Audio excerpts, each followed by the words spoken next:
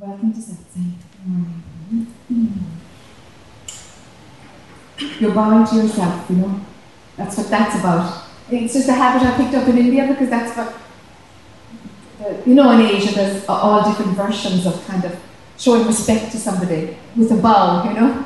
And it's just one of the things that I never lost.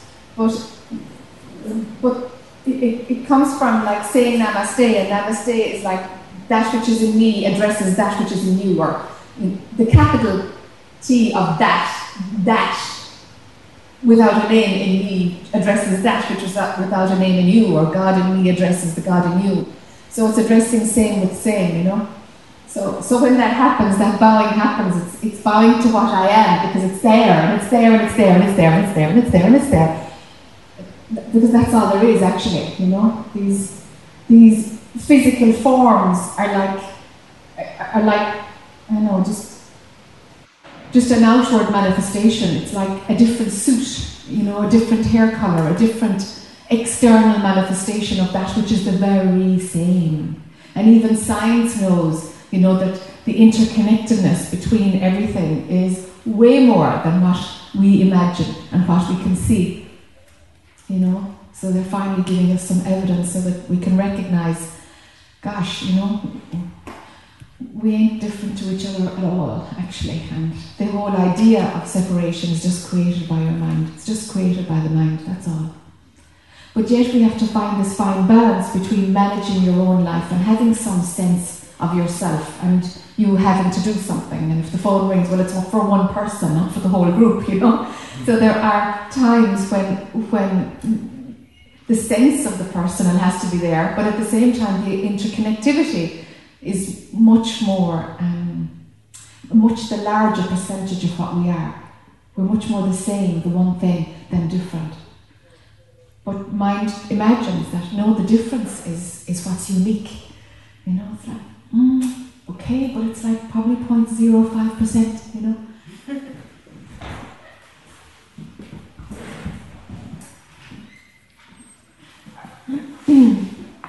So our job is, I suppose, to recognize that a little bit more deeply, to see, well, what is it that's different to your personality? What's different? What else is there? What is there that's not that thing that you call yourself? That's not your personality, that's not your story. What is that thing? And ultimately, all we're doing is creating a shift in consciousness, a shift in your perception. That's actually all awakening or enlightenment is, or any spiritual experience is a shift in where things are viewed from. So if you view things from the all about me, my story, and this morning I have whatever, a headache, and this morning I have whatever, a phone call to make. That's the personal perspective, and it's valid, and it will always be there, but it's just, as we said last night, it's just a way of connecting to the world.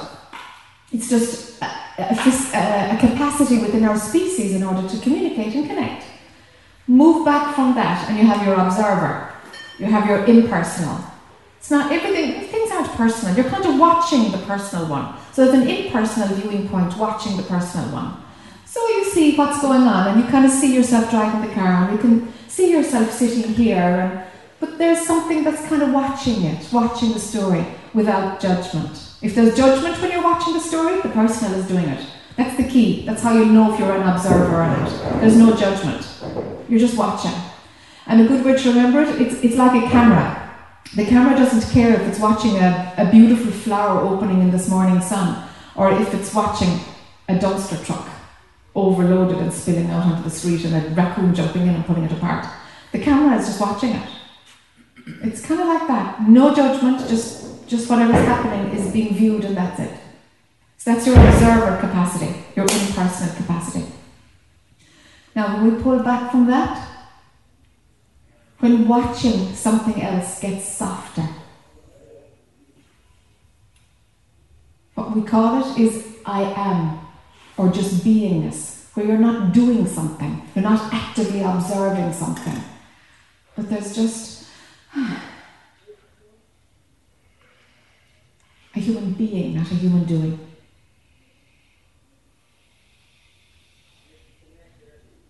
And there's calmness there. whatever is happening. The present moment is the only place that your mind is in.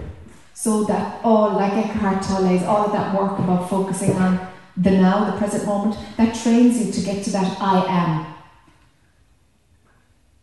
Not I am Jack, I am.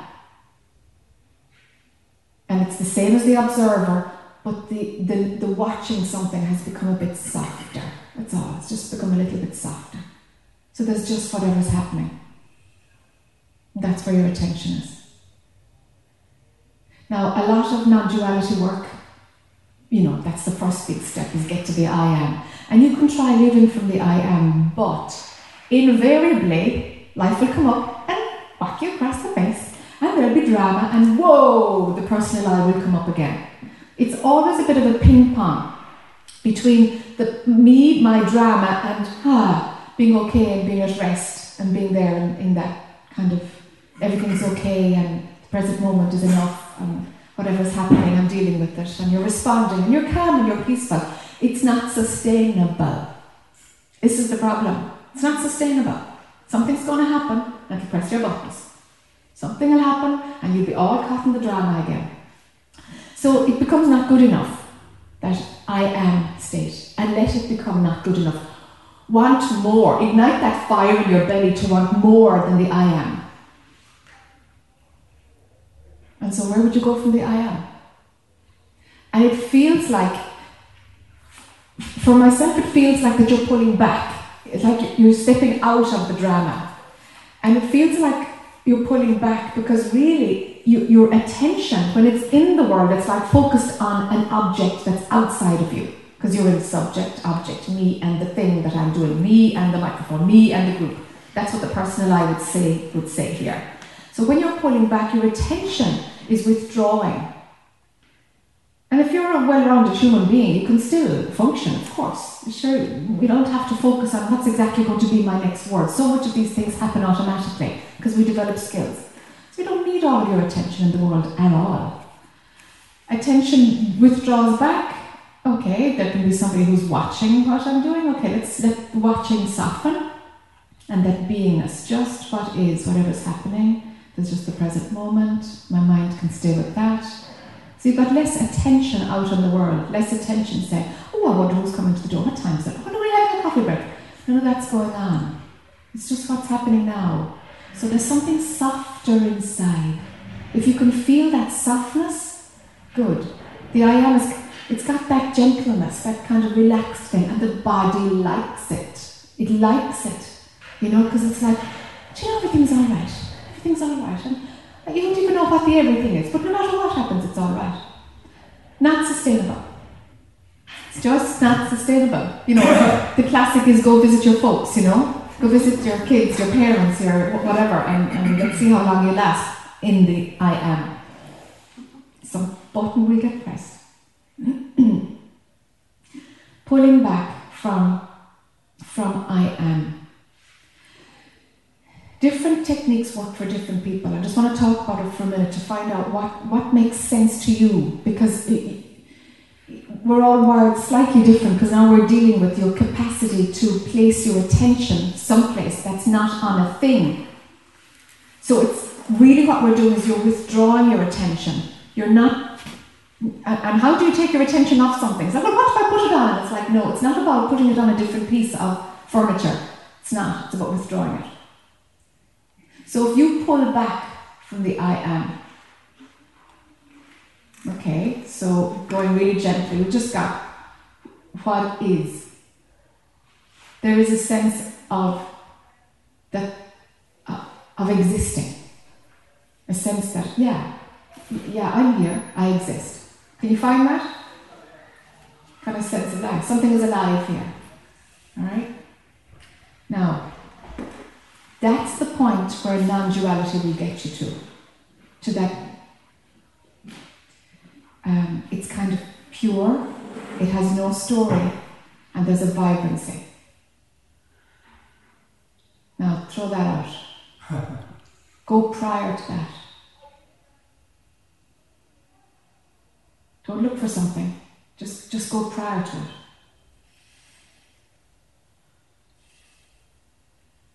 Prior to that idea and that sensation. Don't let that sensation of I exist be enough. Go prior. Before all of that could arise into your awareness, before all of that, go there.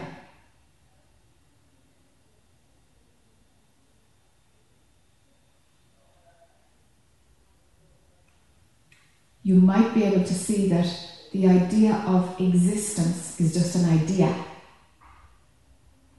that we give certain, we've kind of accepted that it's absolutely empirically true that I exist because I feel it. It's really, you feel it, therefore it's real. Okay, you sure? It's just another idea that we have given significance to. And all of science has assumed that everything that, that is real, really is real. It's like, it basically just comes from a concept being believed into existence. Something is believed into existence. So your sense of aliveness, your sense that you exist, comes from an idea that's been believed to mean existence. Go prior to that. Let the idea of existence be whipped away.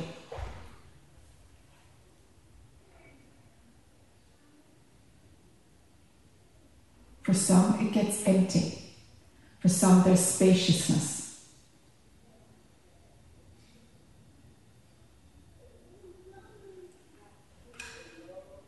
Non-duality cannot take you any further. This is the zone of non-duality. And this is called the absolute. The divine, that which is outside of time, outside of space. You might feel spaciousness, but even if the idea of spaciousness went, it would still be there. This is as far as non-duality will take you. But there's more. And the reason that non-duality is, is where it is today is that it's probably where Eckhart Tolle was years ago, he was huge in telling us, it's all about concepts. They're all just ideas that you've believed in. And he kind of created that crack to show us, the present moment. There's a bit of a key here. So en masse, it's like we were all carried to this other level to be able to understand something. And now non-duality is taking us all en masse to this other level to understand the dualistic perspective and the non-dual perspective, seeing the interconnectivity of everything. Duality and non-duality, they're just two opposites. The non-dual is still the flip side of the dual. They both have to go. They both have to go. Both the dual and the non-dual both have to go.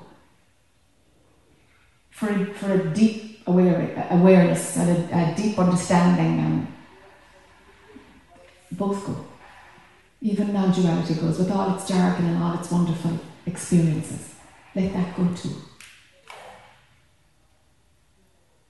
So prior to the non-dual,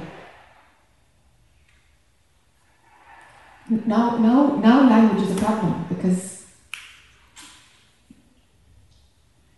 you've got to kind of just feel your way into this. And if your mind is like, I don't know what I'm supposed to be feeling, perfect, actually perfect. If your mind doesn't know what's going on, great. I want to talk to the part of you that has no access to the mind.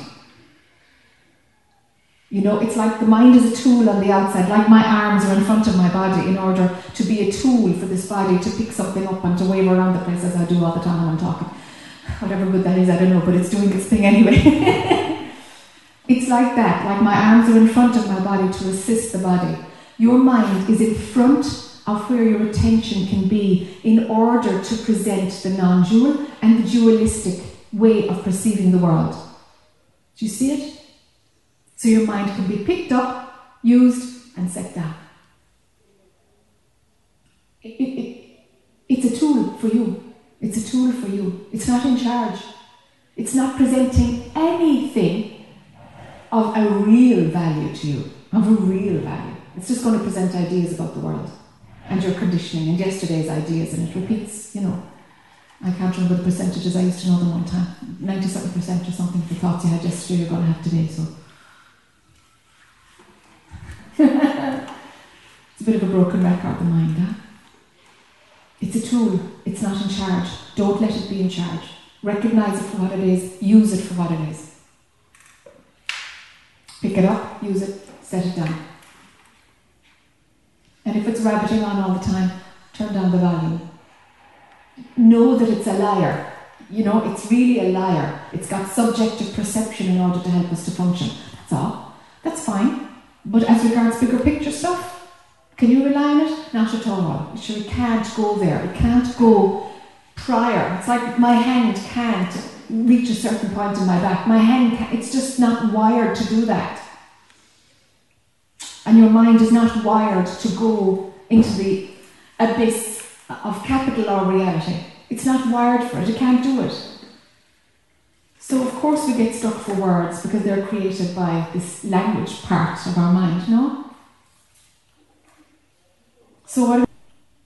Fall into it. Fall into that which is prior to the non-dual, prior to even space.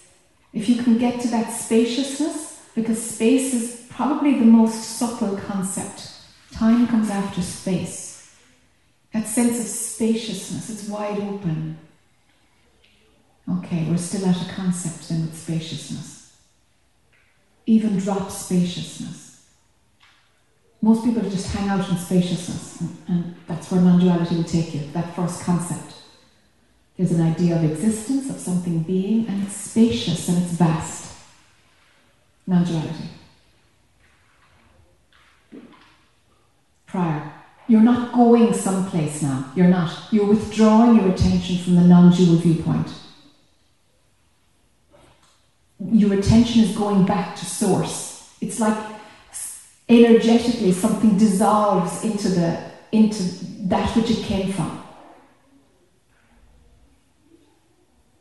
Let that merging happen. And these words are kind of the best we can do, but some part of you knows what I'm talking about. If you're going at this with your logical mind, no, that's not what we're doing here. Prior to space. Dissolve into that from which all of your attention into this galaxy. Pull back your attention. That has made this manifestation possible. Pull back your attention. Withdraw, dissolve from wherever it came out of dissolve. And we do have some language that helps here. And if this language makes sense, fine. And if it doesn't, don't worry about it. Okay, so when I talk about this next zone, what happens is that your mind will either line up with an understanding or it won't. Don't make it fit. Don't make it fit. So with that kind of spaciousness, that sense of, yes, something is, and it's outside of all story. Okay, we've got the non-dual perspective. And so we fall away from that sense of existing. You recognize that it's just a sensation from an idea of existing. And there's usually just spaciousness left, just some kind of sense of openness, vastness. And we drop back to, go prior to that.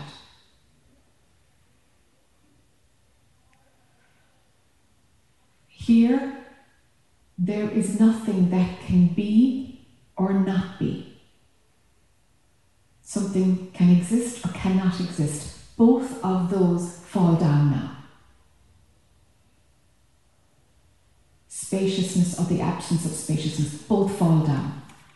Any idea that can have an opposite, which is any idea, both of them fall down.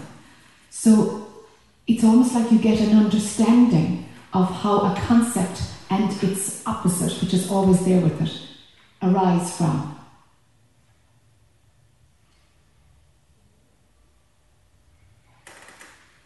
Everything and its opposite, both, the dual, the non-dual, both, fall together.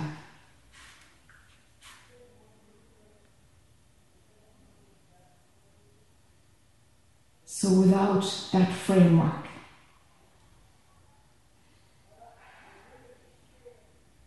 let it get absolutely empty. Some use the pointer here of pure awareness or pure consciousness is totally empty. Totally empty. So we can have emptiness and fullness, but I'm talking about an emptiness that doesn't even have the emptiness, which is the absence of the fullness. Just nothing. Take away the idea of nothing.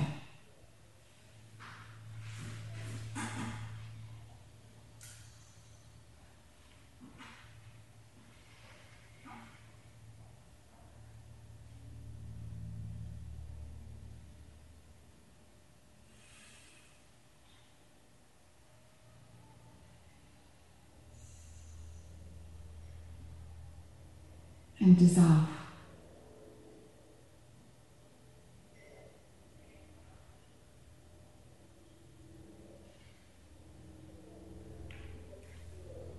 Mind will try and pull some attention back out. Pull back again. Dissolve. Outside of all of it.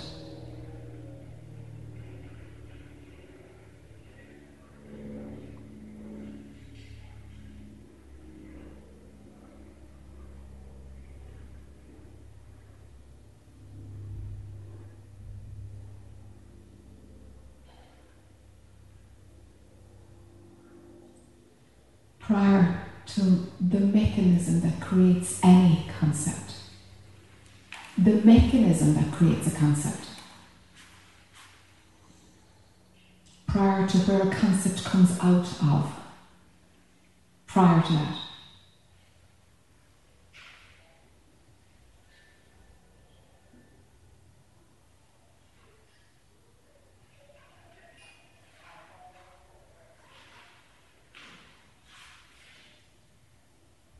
And if it totally swallows up, if attention drops in there fully, at the end of the line, consciousness itself actually collapses. That's kind of the end of that trajectory. And it's a trajectory.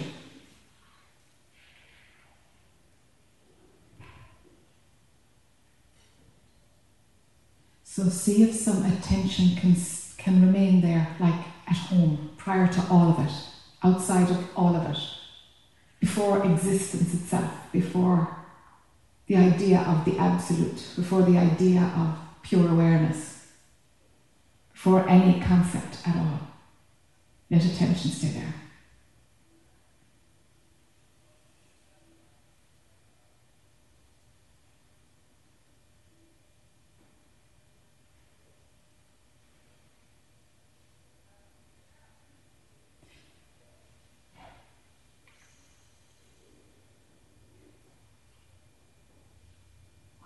When as we spoke about last night, the part of your brain that creates the all about me story, when that self-referencing mechanism fries, it's almost like you can't find the personal I. It's so deep. It's so deep after so many layers of constructed mechanisms and filters and lenses to turn on that story. It's like it's too far away. Do you get that sense? It's too far away from prior to all of it. And so as your attention gets swallowed up from where it came from, you don't have the bandwidth in your brain to stretch from outside of all of it to, jealousy and I want and protect myself image. And we just can't stretch that far. Our neurology doesn't do it, thankfully. You don't need that, because you've gone home. You don't need the all about me story with the same intensity. It doesn't get believed anymore. It's just too unbelievable. It's just too ridiculous. It's too much of an illusion to be able to buy it. You can't invest in it anymore, because somehow there is a knowing that prior to all of it's natural. It's completely natural. Your body goes into the natural state. Something is just relaxed and it's at ease and you're at home. Something is at home. And you recognize you always were, except there was just this freaking story running that had you a bit distracted for a lifetime. Or a few thousand lifetimes, whatever belief system you have. They're all fine. They're all belief systems. So if your attention rests outside of all of it, prior to all of it, that self-referencing mechanism doesn't stand a chance. Doesn't stand a chance. Whereas if you hang out in the non-dual perspective, if you hang out in the I am, bing bong, bing bong, bing bong, along comes life and whack, and it's all about me again. You will jump between the two states. Outside of all of it.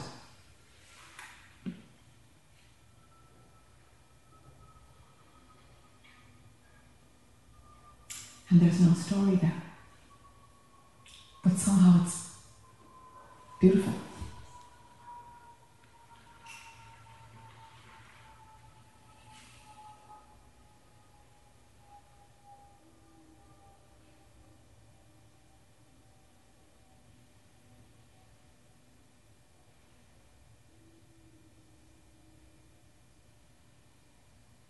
Is there anybody who couldn't access at some level what we're talking about? Is there anybody who feels, no, that was just way over my head?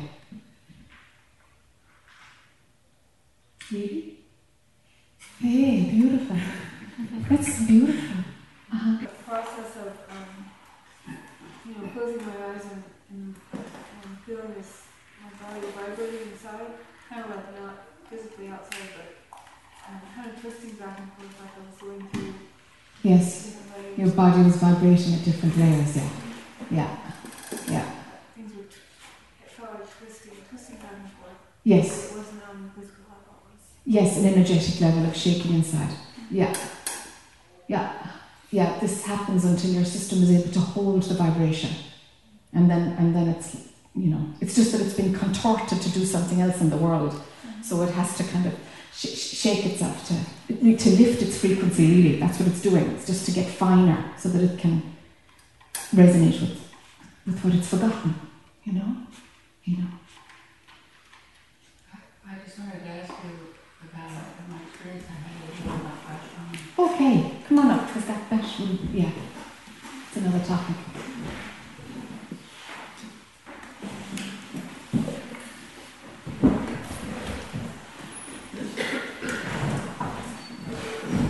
Yeah, take your time. Yeah, take your time. The body will walk, don't worry. Yeah, stay in that zone, it's lovely. Yeah, it becomes very natural after a while. I've been waiting so long to find out a little bit more about this. This was 17 years ago. I'm one of those people that's still doing the satsang. Why? But when I sat in the Mother's Temple and asked, who am I? It flashed across me, I exist.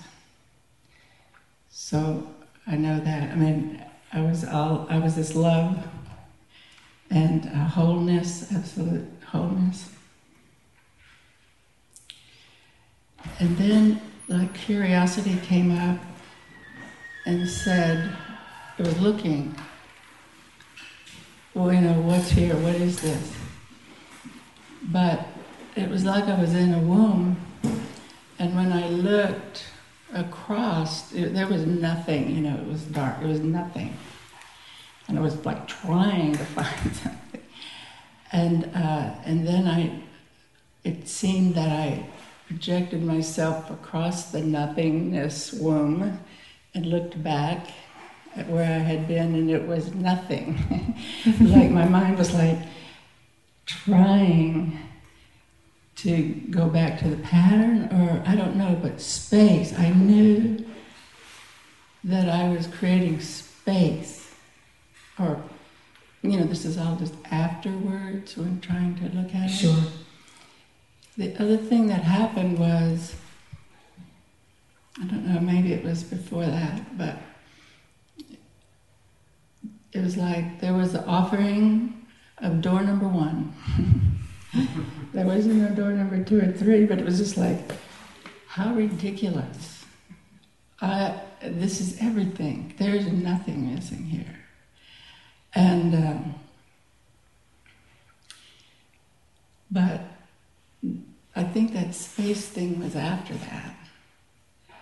And so I don't know if that's the space that you're talking about. And I can't remember anything after that, I don't think. There was some cellists singing before it happened, and they weren't singing, they weren't there, so I don't know how long this lasted. Not long, like 30 minutes maybe.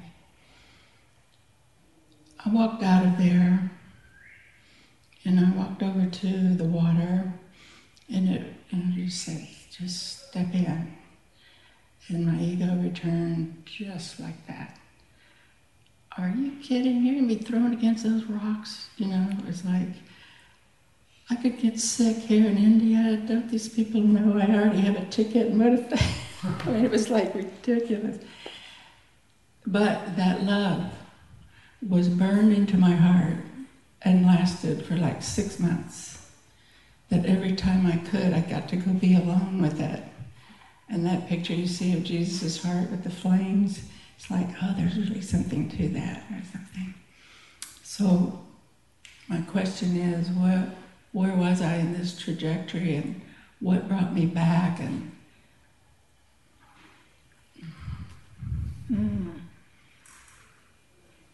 Okay. So I want to make sure I got this right. So in that feeling of being in the uterus, and you couldn't create what was over there. There was no separation because there was nothing out there when you were looking over there. Right. I was trying to make other, and there was no other. And there was no other. Okay. But I must have wanted other. Sure. The old pattern was like, where's everything? Where's the objects? You know, where are the things? Where, be they people or whatever. It was kind of like wanting to share also. Yes. The outward focus mind, trying to like, I'm not eating anything out there. Okay. And the sense of that you existed, you saw that you existed? There was I didn't exist as anything. You didn't exist as anything, all right. Maybe as love. Was it existence itself then? The words came. They're not my words. Yeah. I exist. Okay. Yeah. It's not words I would have used. Yeah. But it was like certainty. Yes. Okay. Yeah. And then this love. I also belonged to love. Okay. So there's other again, I guess. I don't know, but yeah. Anyway. Yeah. Okay. Okay. The existence that you speak of. It's funny because when you talk from that place and then mind is trying to explain it, something shifts in your energy, so I can actually kind of access it through you, and then mind tries to do something, and then you shift gear a little bit, you know? So the place where you were at was existence itself. Now, you see, in our mind it's like things exist, right? But actually existence itself was born before something could exist.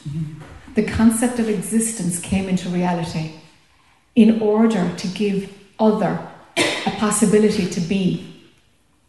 Do you see? So we apply existence to things. And this is why so many on the spiritual path don't transcend existence, is because they don't see that existence is something in itself. Yes, that's what I would say. Existence didn't seem to be the right word. Existing did. Yes, existing, exactly. Because there's nothing that is being. No thing is existing. It's just existing, the verb existing, or existence as I call it. But it's just the verb. But there's nothing that applies to yet. It's before the split into subject, object, into things. But at that line there's existing.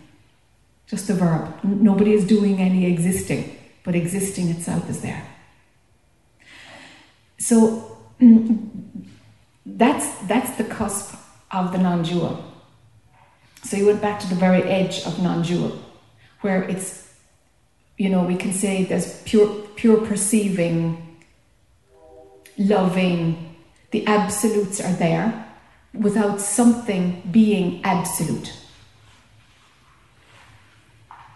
Do you see? So it's prior to things, it's prior to subject-object, and there, then in the non-dual perspective, we say that there's the subject only. There's only all of it. There's no split at all in anything. There's just all of it without the parts. Mm-hmm. So there's a kind of a knowing that you are all of it. Mm-hmm. All of it completely is you, and there's no division at all. There can't be division. You can't create division. Wholeness and fullness were words that... Yes, wholeness, fullness, absolutely, absolutely. Yeah. That's why the door, number one, yes. I don't know really how it presented itself, because that's just words I'm using now. Sure. But it was like there wasn't anywhere else to go. Yes. There was. Yes. I really thought it was finished. Yes. Well, you were, except the ego came back. Oh, that's what told you weren't. You know? Oh yeah, I do know. But other than that, yeah, that's the absolute. That's the end of the line according to non-duality. That is the absolute. There is no other. There's no division at all. Subject only. So I don't know whether I went to where you asked us to go this morning, and maybe not being able to brought me out of it, or what that is. Okay. So where I was taking you this morning is prior to that. Is prior to existence. Mm-hmm. But I mean, awakening takes to the absolute. That's awakening. That's enlightenment. But you've got to be able to sustain it. But you got a good glimpse. You got an opening, and then it kind of shrank in a little bit because the ego came back into your attention. Okay? And there is a prior to the non-dual. As I was saying, it's like, listen, we're all going towards the non-dual. That's kind of the mass consciousness thing right now. And to go prior to non-dual, well, that heads towards liberation. That's what's been called liberation in the ancient texts. Okay. So that zone is available to you still, but it won't look or feel or taste in the same way with the same vibrancy, because your system now knows it. Your human body mind knows it. So when something like that happens to you, the first time is a huge impact. It's like the very first time you get drunk, and it's like, oh my God, this is why people drink. I totally get it. And then the next time it's just nice, and then you're having a beer just to relax, and it's got all these other functions then, because it's no big deal, Or like the first time you get stoned, the first time you do something, it's like, whoa, you see, and your body mind has been introduced to this new experience. So it's not going to appear in the same way, but it's quite accessible to you. But if you look for the same indicators, it won't be there. Because the stark contrast of not being able to create other, that's never going to feel such a stark contrast again. Because you've created a path into that zone. You see? Okay. So don't expect it to be as vibrant as it was, but you can go there. For sure you can go there. For sure. Into that zone of just existing itself. And maybe I do. Maybe that's why it's so hard for me to get excited about anything here anymore. Yeah. And yet, when I move into that place, everything is beautiful. Yes. But yet, motivation is. My children are saying, you should do this, you should do that. And, yeah. So I have some of that same story that a lot of people who have gone to satsang and then fallen out of life a bit. Mm-hmm. Yeah. Yeah. It's about managing both. Mm-hmm. It's about managing both. Something else I was just going to address now on that. Okay. Is there a huge desire for it? Where is desire? Okay, so I've been really asking that. I watched your YouTube on really questioning that this week, and it seems to be around approval for my daughters, from my daughters. Okay. And I was really aware when I was in Ramana ashram, that was one of the things I said, what do I still want? And that was one of the things I let go of, and for that long I did let go. And so last night when you said that I'm living out what I think they want, Yes. if I could be more confident about this, I'm sure that would be okay with them. Yes. But it's just like I have this anxiety of not functioning well in either world. Yes. Yes. Like, and I am finished. And I did ask myself that this week, and I am finished. Okay. So I'm asking for your help. Yeah, sure. Okay. Yeah, children, my goodness, if there's going to be something... Can a mother wake up? I don't know. You bet she can. We just don't have enough role models out there. That's the deal. You just don't have role models because they're busy rearing their children instead of going out touring around the place giving satsang like me. But we need moms out there. That's the whole point. We need women out there who've had children, dads. But physiologically, there's another linkage between moms and their children. There just is. Okay. It's getting so bad, and I'm failing so well that it's like if I were succeeding, I might think, oh, good, I'll keep doing that. But the fact that I'm not, like, okay, can you let go of this? Can you let go of this? And so it's just what I'm thinking I need to do, I'm sure. Because if I'm in anxiety, I'm in thinking again. Yes, you're in thinking. Yes. And it's funny because you say it's like I'm a bit in the two worlds and I'm not managing either world well. There actually aren't two worlds, but your mind has created the two worlds. There actually isn't a clash between your spiritual self and your manifestation. They're on a trajectory. They're on it's one extension, it's one line. Okay. But some part of your mind is seeing separation and so is splitting it up. Well, it's like my walking up here. It's like it is more difficult in some ways to bring the attention here when I find that peace. Yes. And so then the practices of being in the now have really helped. Yes. Because that love just starts to take over.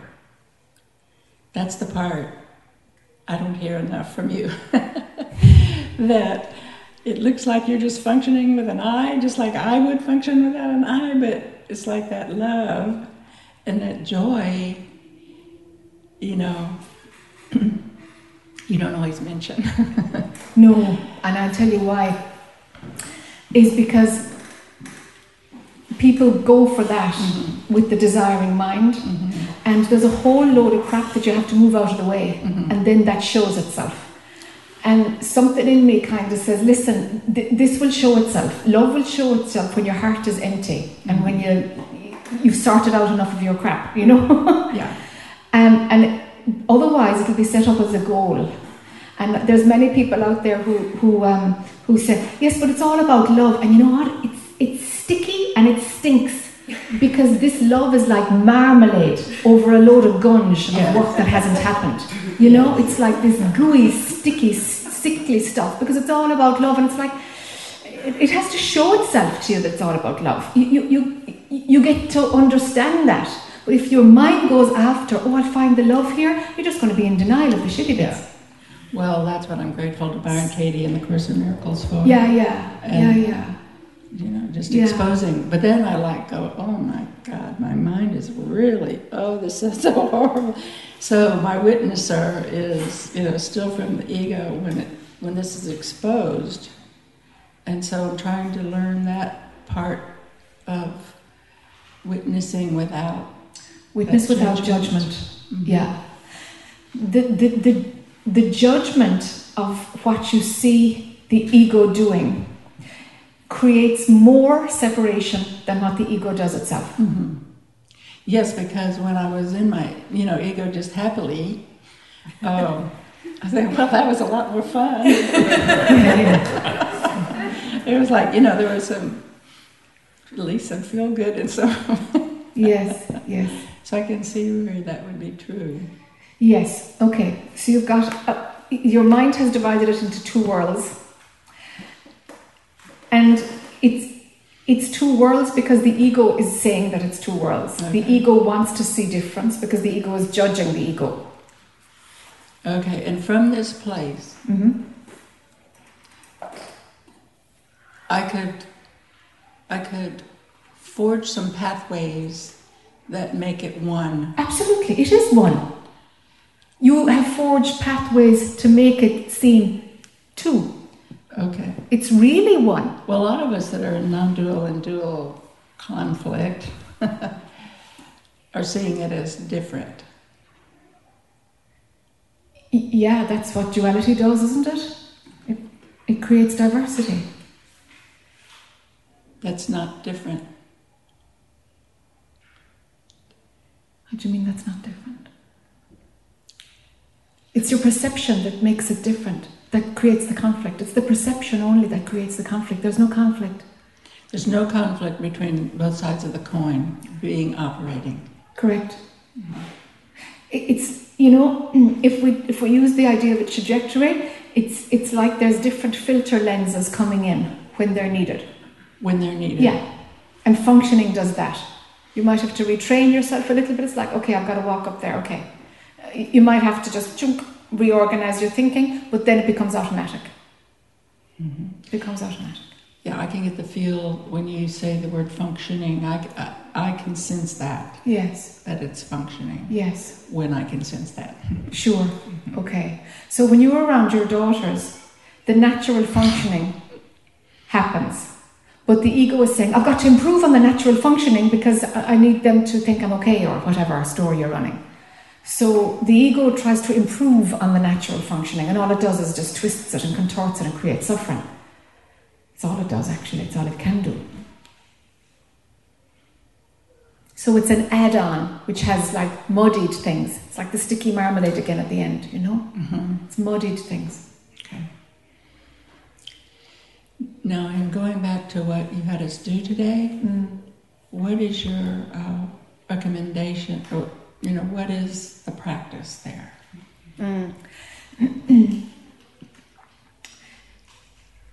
For you, cut the desire, because you can't go prior to existing because you're still stretching out for approval from the kids. Mm-hmm.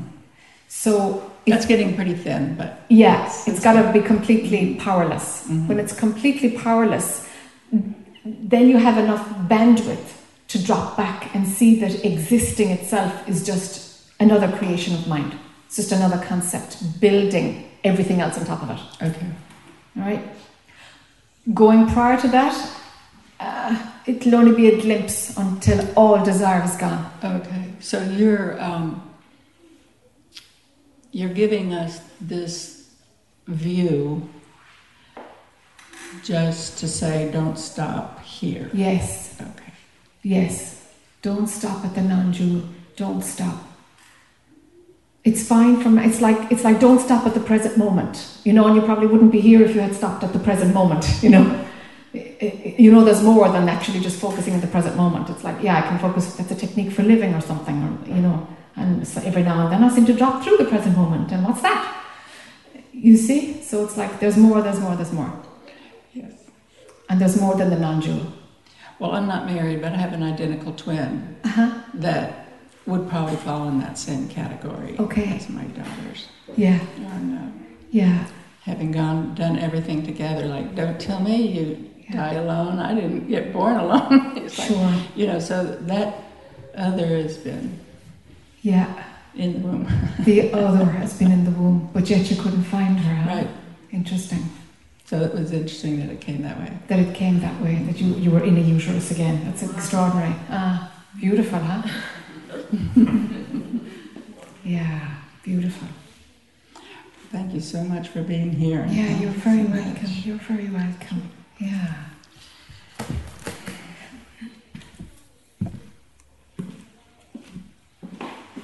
You know, it's okay to be unpopular. You know, be prepared to be unpopular with your partner, your identical twin, your kids. It's okay. Give yourself permission to be unpopular. It's all right. You know. It's just a phase to disconnect that old desiring mind that imagines it needs to play a certain game in order to be safe or accepted, you know. It's just a loop. It's just a loop, you know. Would you like to come up? Come.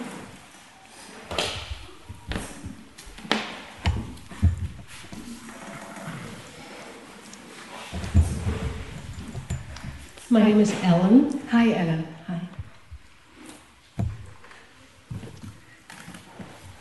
Well, I've been meditating for about 45 years. My Ramana Maharshi is in my heart. I go to the ashram usually every year for a month. My life is very soft. And I really liked what you just talked about this morning. Wow.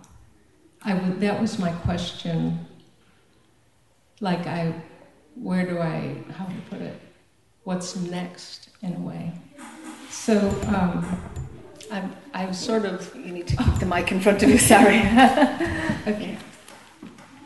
I have the ping, ping, ping back and forth. Have found that place where I'm not there and feel the joy of pure existence. And yet I feel there's like this longing for more, deeper. And when I was like 23, I had this very deep spiritual experience that took me beyond sensations. And everything, all the information from my senses sort of became this oval shape that was just like one fabric. And it went forward, and I saw something beyond that was just sort of hazy. And my body was in that oval. And I didn't know what to call it, and I finally could only find one word, energy. But there was no love there. Mm-hmm. And I hung out in that place for quite a long time, but I felt like I had to find love, or that there had to be love as part of the equation. So I slowly got out of that place. But it made me very wise, knowing I wasn't the body. So anyway, fast forward 45 years, you know. But I feel like I am ready to just rest in that source. And how does one, no, not one, yeah, maybe one, how to be only in source in the midst of functioning. And there's really no demands on my life. I have my own business, and I have a gentle relationship, and I don't have anything demanding me. So what creates the ping into the world of illusion? The theme is just that I suckle on unity with others, you know, wanting to feel that unity with others, where I know I finally could see that was only within, but I looked outside for that delicious joy and intimacy and unity with others, because I wanted that oneness. Past tense? I've seen it so many times. I would say there's probably still, it's probably still going to arise in me, but I see it. I mean, I would guess it's not really totally past because it still arises. There's something about it. Okay, so is the absence of it felt?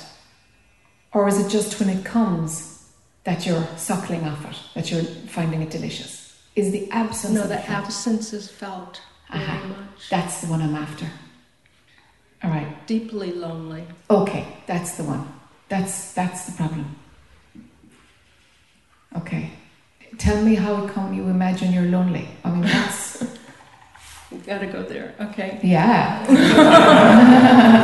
When I was so I was born and my sister was 14 months older than me. So I came in almost like having a twin. Yeah. And at age like 5 or 6, so she was my teacher, she told me who I was, what to do. I was her follower. Yes. And at age maybe 5 or 6. That's all right. We have a dog at satsang. That's okay. Don't worry at all. He's welcome too. Okay, so somewhere around then, she just was tired of having her little baby sister in her life, and she just pushed me away. So she didn't want me anymore. Okay. And I was lost. I just almost like left my body and just went off because I didn't know who I was. Yeah. Yeah. And when I re-experience it, I realized that I just loved her so much, and she didn't want me anymore. Yes. So I just somehow had to find a way to survive. Yeah. I think that's where it came from. Okay. Yeah. It's still tender. Yeah. So it made me feel like, in a way, like my lover rejected me. Yeah. But I didn't even know who I was without her. Yeah. So anyway, I think that's why I felt lonely. Yes. That would do it. Sure. Have you dealt with that? Have you ever talked to her about it? Have you? She's not the type to enjoy that kind of... She says it's water under the bridge. Oh, okay. Okay. I've talked to my friends about it. Okay. So what's going to take for you to let it go, for you to heal that wound? I guess the thing that I work on is just to say I was mistaken to feel that my sister was my source of love, that the source of love is within, and just to continue to rest in the heart. That's how I am working on healing it. Okay, but we don't know at that age because, until the age of 7, we're creating the ego. We're creating a sense of who I am in the world. And your sense of who you were, was just, instead of like a whole family or parents or a pet or your toys and a whole constellation of different influences, it was 14 months. It's like Irish twins. It's like, that's very close. So in a way, how the ego was being formed was completely pressurized on one point. You see? How did the ego get formed when the main creator of the ego disappeared? How did you find yourself? And did you find yourself? Did the ego get formed fully after that? Well, I think when I went through puberty, I sort of snapped in again. Okay. And I ended up being cute and smart and drew people to me. Okay. And I did really well. Okay. So I think it took me that long to really wake up. Yes. To find who you're an identity for yourself in the world. Yeah, and I remember when I was in my classroom one day, I was going to approach someone and I felt like, oh, you're just a little nothing kind of thought come up in me. And then I just felt like that's just not true. And I sort of carried on without that thought. I wanted to feel my energy. Yes. So that way that you I'm going to continue on without that thought, and you were able to draw up your own personal power. Can you do that when you think of the 3, 4, 5-year-old? 5, 6, 7, in the absence.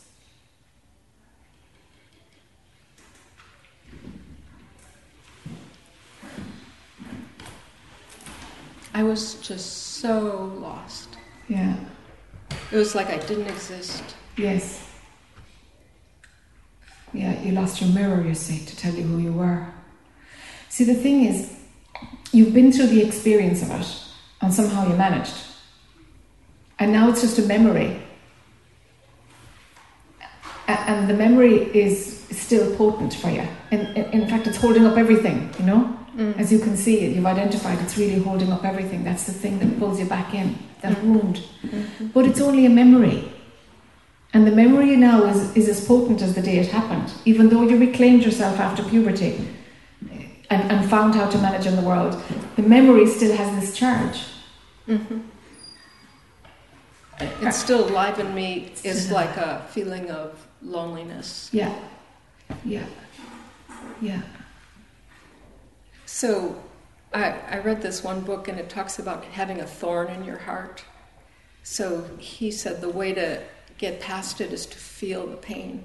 So I really tried to feel it. Okay. And it wasn't anger, it wasn't sadness, it was just this love that I couldn't express. So maybe rejection. Yes. Yes. So now how do I get past that memory? Yeah.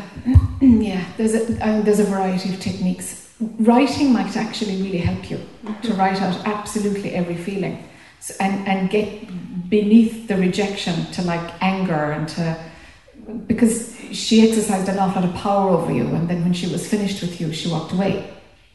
She was forming herself at your expense, you know, and that's got to come up too. Can you see the flip side of it? I mean, her shoes? That in one way, in a way you were kind of being abused, because she was creating her ego and her sense of self and her power at your expense. And then when she was solid, funnily enough, at pretty much the age of 7, you were being 5, she was, 7, your ego was pretty much formed. So when she was done with you, you were cast aside. You see? So you're the one, it sucked the life force out of you to create her ego. So that she had a confident sense of who she was in the world. You see? So it would be great if you got into the layer of that, of how close siblings can just completely suck each other dry. It's survival of the fittest, no? So I'd love to see you getting beyond the pain of rejection and the love for her into the mucky feelings. Because there was an abuse there. It's in complete ignorance. It's 2 kids doing their best to feed off each other. But where were your parents? Why wasn't the sense of who you were as little girls coming from parents or adults? What was going on there? They were there. They were loving. They just didn't have a clue. They didn't have a clue. That's for sure. Yeah. They didn't know what you needed in order to formulate a confident young girl, So you guys had to survive off each other. And she won. She won. Yeah. Yeah. So I'd love to see you looking at the whole family and writing it out, even if you kind of wrote letters to all of them and burnt them. Just to get beyond the rejection story and get into the, well, feck you anyway, Look at the mess, and you were fine at my expense. Get into that layer of it until actually there's just forgiveness. But forgiveness because you've gone into the muckiness, not because I love her and I forgive her. It's like, no, not buying it, not buying it, not buying it. Yeah. You got to get into blame and let yourself have that mucky feeling. Do you know? Because somebody screwed up somewhere, for sure. For sure. You 2 kids were trying to rear each other. What was that? And let yourself find that and get nasty about it. Because those feelings are there too. The kid who wanted more than her older sister to feed her, to tell her who she was. You know? Mm-hmm. I sort of got back at her because I ended up being smarter and cuter. Yeah. And just didn't even look at her. Yeah. But I think you're right. Just at a 5-year-old age, I didn't feel those feelings. Yeah. So all of the 5-year-old's pain, it's like part of the picture is at the top. You know, you have part of it. But there's layers underneath that haven't been exposed for the 5-year-old. So if you've got the full experience, then the thorn in your heart, all of the thorn, you can look at all of the layers of the thorn. Mm-hmm. And if they're all felt, bingo, okay, all right, is it done? What more juice do you need to feel out of this? But an old wound will hang on to you if you can only see part of the picture. If you're just hanging on to one part of the story, you know, we need to see the full gamut of it. That I was abused. Yes, you were abused by your sister, for sure. Let that sit. Is it awful to hear that? I feel it through I feel it down low in my body. Yeah.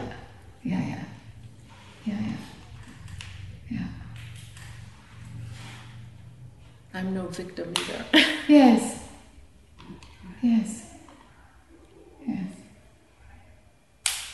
Yeah. And very often saying I'm no victim is actually denying the fact, well, there was an experience of a victim for you to want to say I'm not a victim. I'm not a victim is usually the fighter who's trying to deny the experience of having been caught as a victim sometime. You know? Mm-hmm. No, but I guess what I mean is I'm going to get past this. Yes, for sure you are. It's just to look at the whole thing, you know?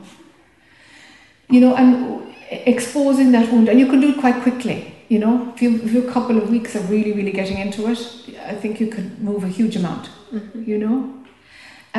Because what we're after is that feeling of loneliness, of wanting connection, you know?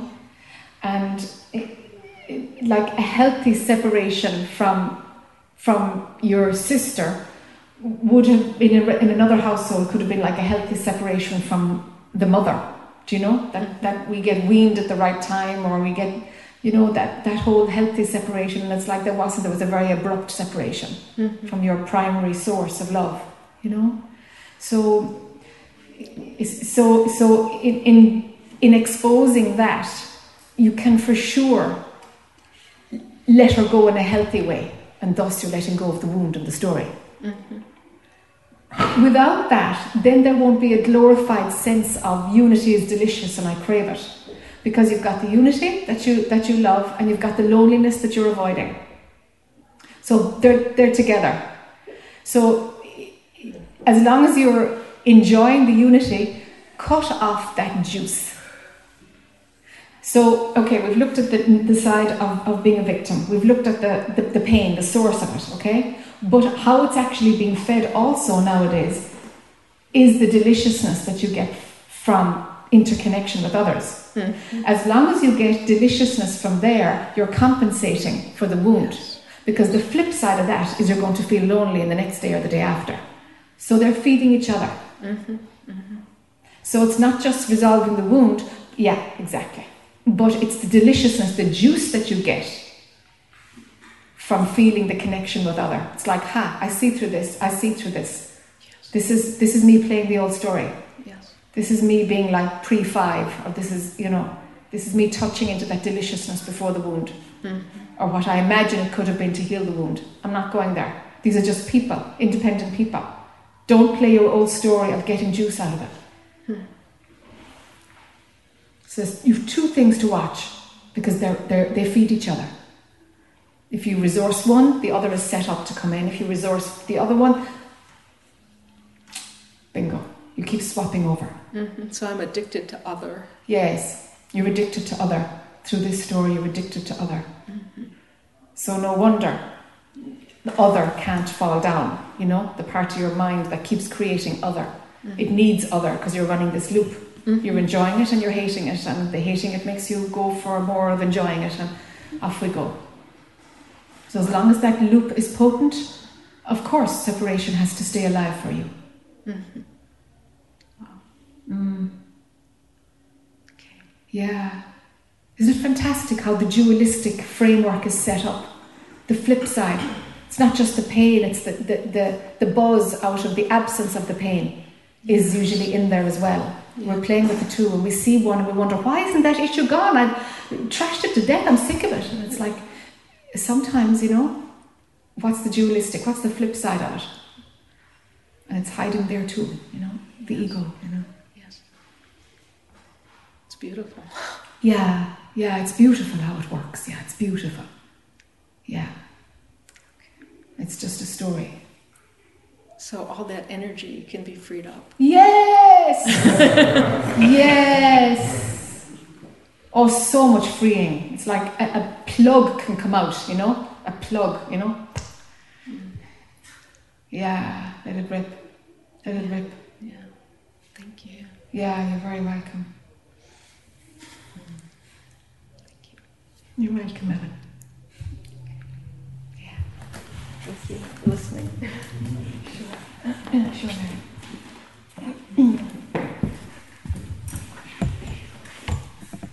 Sorry. Okay.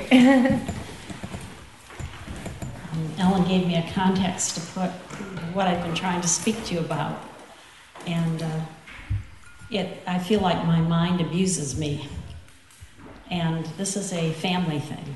Okay. I know that my siblings do it and my mother did it. And somehow, even though I can see it, it doesn't go away. Or at least, it's probably less than it was, but it can come up and be quite nasty. And I feel like it is always there, kind of under the surface of every day, creating a lot of tension.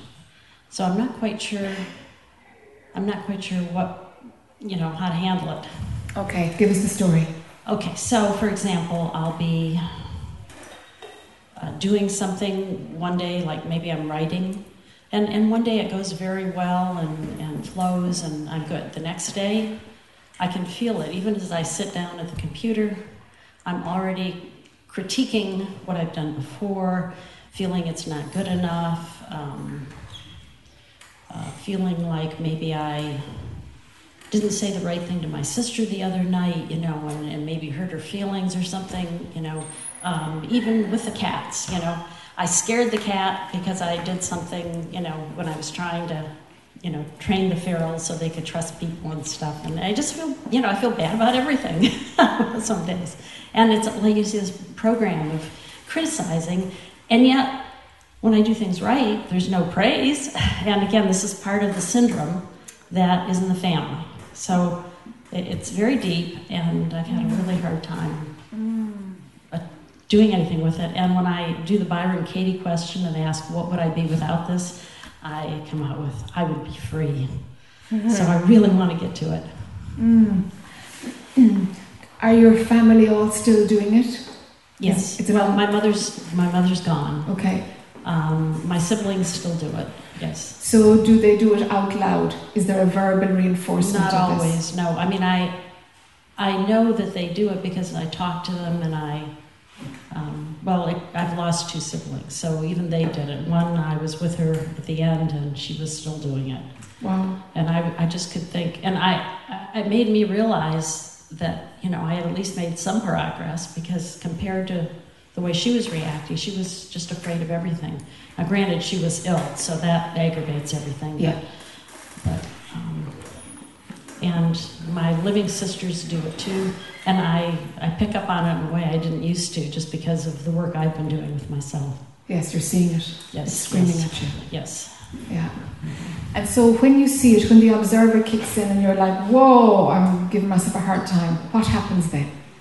Well, it's hard for the observer to kick in because I'm so deep into it, so velcroed, it takes a while. So I might go through a whole day and I say, you're doing it again. Okay. And sometimes I can step back and have relief, I guess you'd say, because I'm more in the witness position.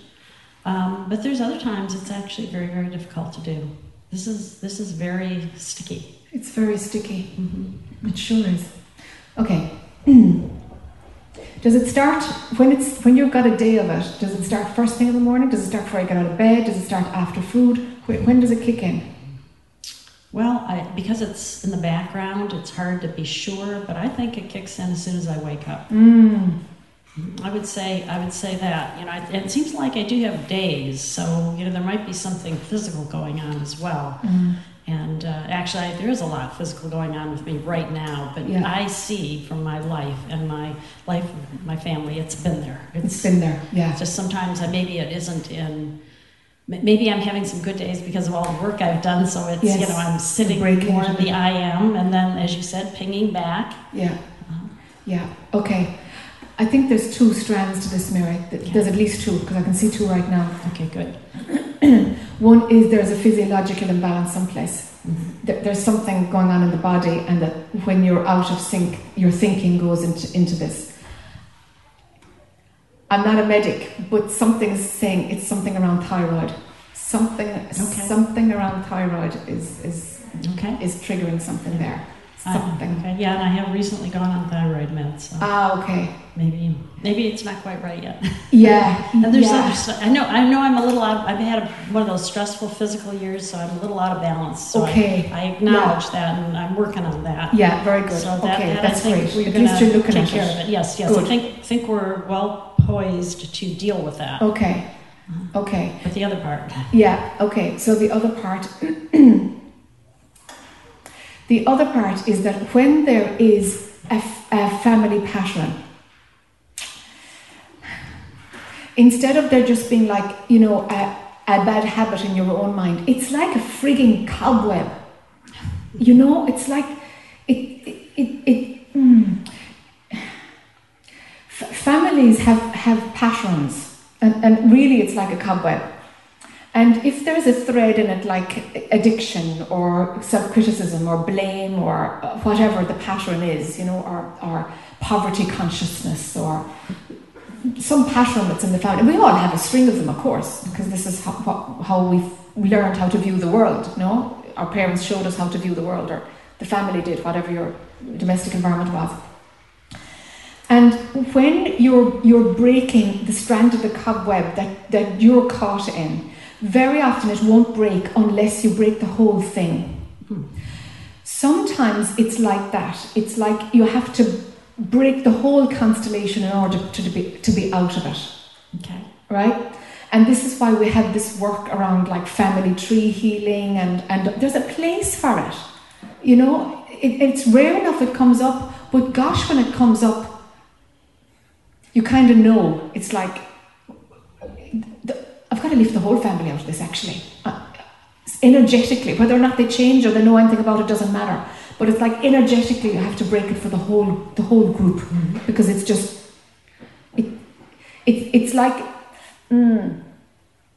okay. Where I've seen this happen is that there's been this generational pattern, and it's now obsolete. So it gets very destructive, very dysfunctional when it's like it's fighting for survival.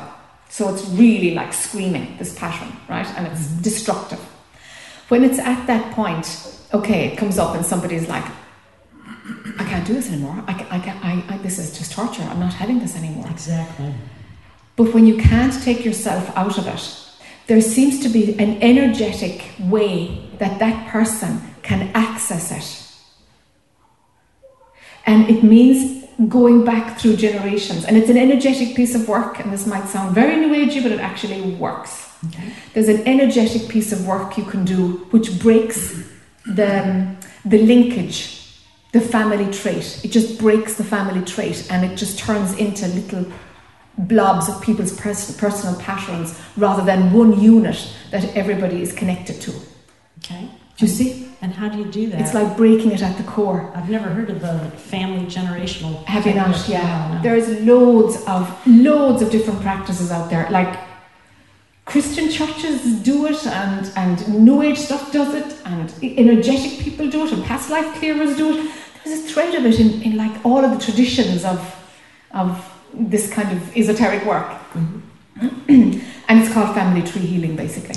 Family heal tree. Family tree. Family it's tree your family healing. tree healing. So it's one particular strand you're looking at. Okay. one particular practice that's held together by the unit, and it's got to be broken up. Okay. I'm not sure what practice would make sense to you, but I have a feeling that you're going to find one. Yeah, I'll Google it. Yeah, exactly. Yeah, Google it.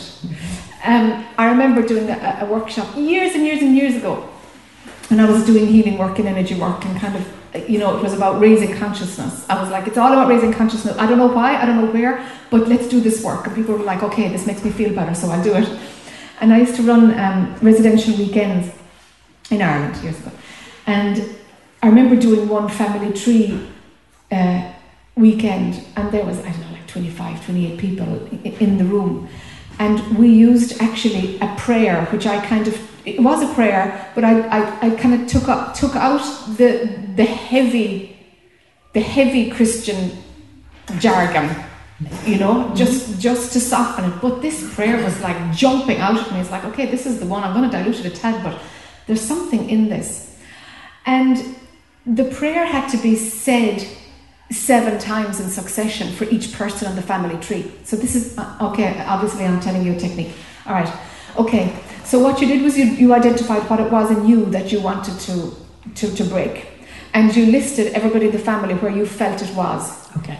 And you might even say, okay, is it back in the next generation? I don't even know their names. Is it there? And your gut will say yes or no. You keep going. Some people actually found out afterwards and wrote to me afterwards, called me afterwards saying, I was telling so-and-so, my aunt, about this workshop, and she told me that her great-grandfather murdered somebody and never forgave himself and then killed himself, and then she said we can trace it back. Mm-hmm. So it's extraordinary. Like, sometimes you actually might be able to find the inception of it. That's what's really potent. Then you've broken it up completely. Completely broken it up. So what we had to say this prayer 7 times. It's just a paragraph, but for each person, right? Mm-hmm. So there was like 3 hours of people just chanting. And so can you imagine like 25 people saying the same prayer, but they were at a different line in it because everybody had their own piece. And it was like, oh my God, the roof is going to lift here. And I was just holding the space, it's like this. We're like a load of witches here, It just it just felt like this cauldron and cauldron and cauldron, but the shifts that came out of it were phenomenal. I remember one woman who said that she went around to her mother's place the following Sunday morning, and the mother said, I just need to clear my head. I'm going to go for a walk. Will you come with me? And she goes, yeah. So they went off for a walk, and the mother said, I'm just sick of giving out about whatever it was. And everyone goes, oh, geez, here we go. This is the very thing I thought I cleared last weekend, And when the mother was saying it, she actually got lockjaw. She literally, I can't move my mom. And the daughter was there. Phew. She said, okay, so your jaw's stuck, is it? What are you talking about? And so the daughter got this opportunity, because the mother couldn't talk. The daughter got this opportunity to explain everything that was going on. And so the daughter said, okay, now we're going to try and heal your mouth. But if I were you, I'd give up that pattern. The mother said, the mother kind of started to soften. I said, oh my God. She was forced to listen, Mm-hmm. And of course, the thing came back. I don't know, the daughter massaged something or whatever, but they worked it out and the jaw softened, the energy of it softened, and the pattern broke, the mother just said, my God, that was so weird. I don't know what that was, but I'm never again, thank you, I'm never again doing that. So weird things happen, wonderfully weird, freeing things happen. It's very potent. Okay, I'm game to try anything. I've been trying, and something's not breaking. Yeah, it's the family thing. It's just on your path to break up this energetic connectivity that could be holding you all together. Yes, oh yes. Could be holding you all together. Mm-hmm. And so that can get scary, or it can be freeing for everybody else. I think it would be freeing. Yeah, most likely. I think we'd all welcome it. Yes. So I will Google it and let you know what happens. Exactly, and you're going after the potency. You're going after the core energy. That's right, and that's what I feel this is, the core energy. I really feel that Yes. If I could get a handle on this. Getting my a life hand. would Yeah. be Yeah. totally different. Yeah. It's even breaking your own pattern isn't. You're not going to get away with it. You're not going to get away with it. You've got to break it for everybody else too. Yeah. That works. That'll be okay. Yeah. For sure. Yeah, For that'd be sure. wonderful, actually. Yeah. It would be great. It would be great. Thank you. Sure. Thank you so much. Yeah. You're welcome. You're welcome. Yeah. Okay. This guy in the door. Yeah. Done. Hi.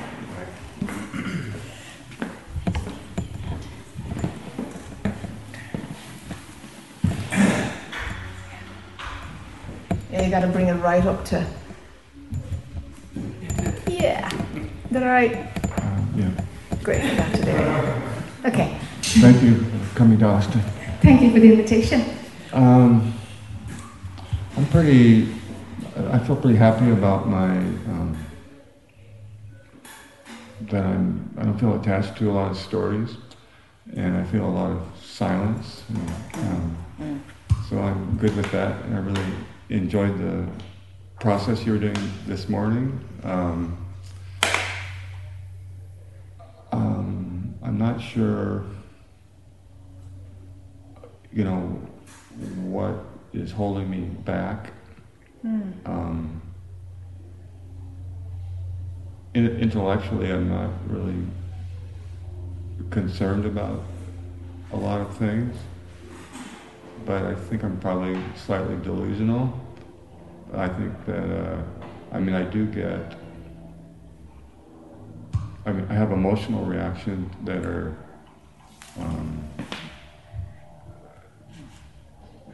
fear and need for approval, sometimes like that. And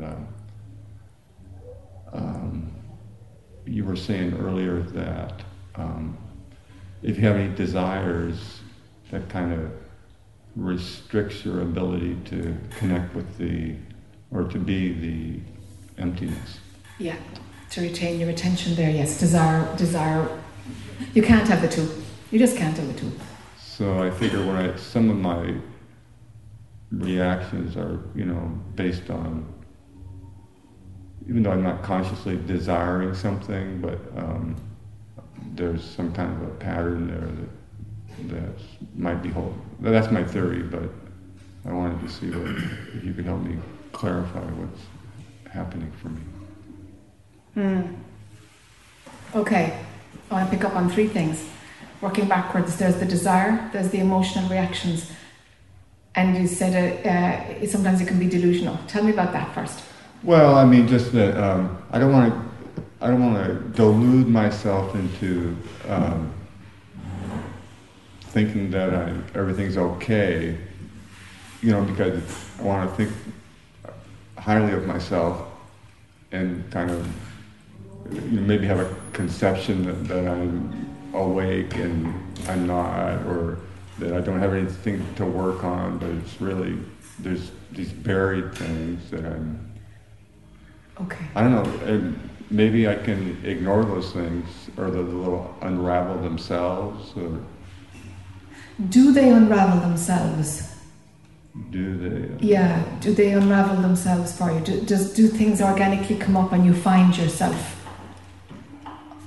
seeking to understand something better and refine the character? Do you find that that's happening automatically, or do you have to work it? It doesn't. It depends on the circumstances. Like you said, like if I don't live around family too much, but things come up if I interact with family, I suppose, and with my partner. So it's sort of half and half. I don't really go searching for it that much because it's not something I'm constantly bothered by. Sure. So when it comes up, what happens? Well, like for example, if somebody's criticizing me, I'm probably overly sensitive, or. And do you deal with that, or do you just notice it?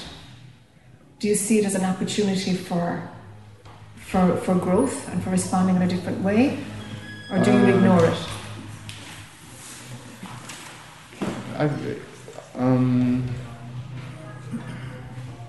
Depending on the situation, I might be able just to step back from it, and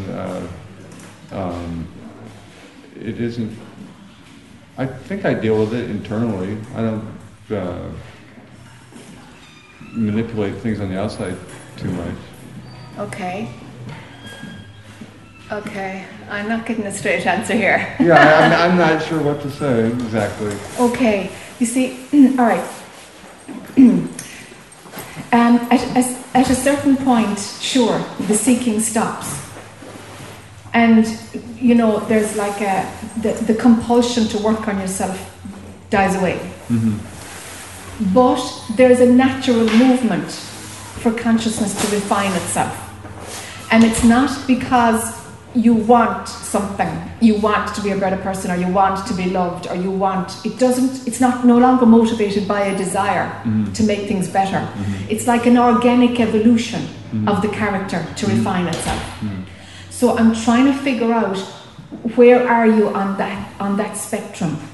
Like, so when something comes up, you get a distance from it, but is there any movement to do anything about it, so that, and if there is, where does that movement come from? Do you just get a distance from it, or do you like, hey, you know what, so what if they don't like me? So what if there's criticism? They're entitled to their opinion. Mm-hmm. Do you go there? Yeah, it's more of a so what. Okay. If that seems appropriate. And I'm more focused on stepping away from it. Okay. And it doesn't, I have to be careful that I'm not avoiding my story. Yes. So that's a component of it. But, yeah. I'm pretty functional in my own mind. I don't know how other people see me. Yeah, that's okay. That's mm-hmm. that's their thing. Mm-hmm. Yeah. So do you have a tendency to sidestep your own stuff? You've kind of alluded to that. Uh-huh. There's something hiding from me, and I'm after it. Yeah, that's why I came up with that. There's something sneaking around. And it's like, uh-huh. Okay, so yes, to your question, I guess. Okay. Mm-hmm. All right. But it's pretty, it's not real conscious, like I was saying, I don't know exactly what my stuff is. I think I have, self-worth issues, not a lot of self-love, so I don't dwell on that. I guess I do things to compensate for that, maybe, and so I don't know what else to do about it. Or if I need to do anything. Yeah, so what would it be like to cultivate a bit of self-love? I'll tell you why. Some people don't need to do the self-love, but it's a real shortcut. If you can manage self-love, it cuts out a load of old patterns. Mm-hmm. It feels pretty artificial to me. Does it? I enjoy on an ego level, it's artificial. I enjoy my inner experience, and I have expansive inner experiences, and I have I have a lot of devotional part of me, part of my past, and so I have joyful and loving experiences, but I sort of, I don't know, it doesn't translate exactly to, I have this idea that, loving myself is sort of a grandiose kind of big-headed thing that doesn't appeal to me. Yeah. Or fake. I wondered, is that a bit of religious conditioning from somewhere? Well, I have the Catholic and the Hindu and... Sure, I know. We dip into all of it as we do this stuff. Mm-hmm. Sure. I wonder. Because,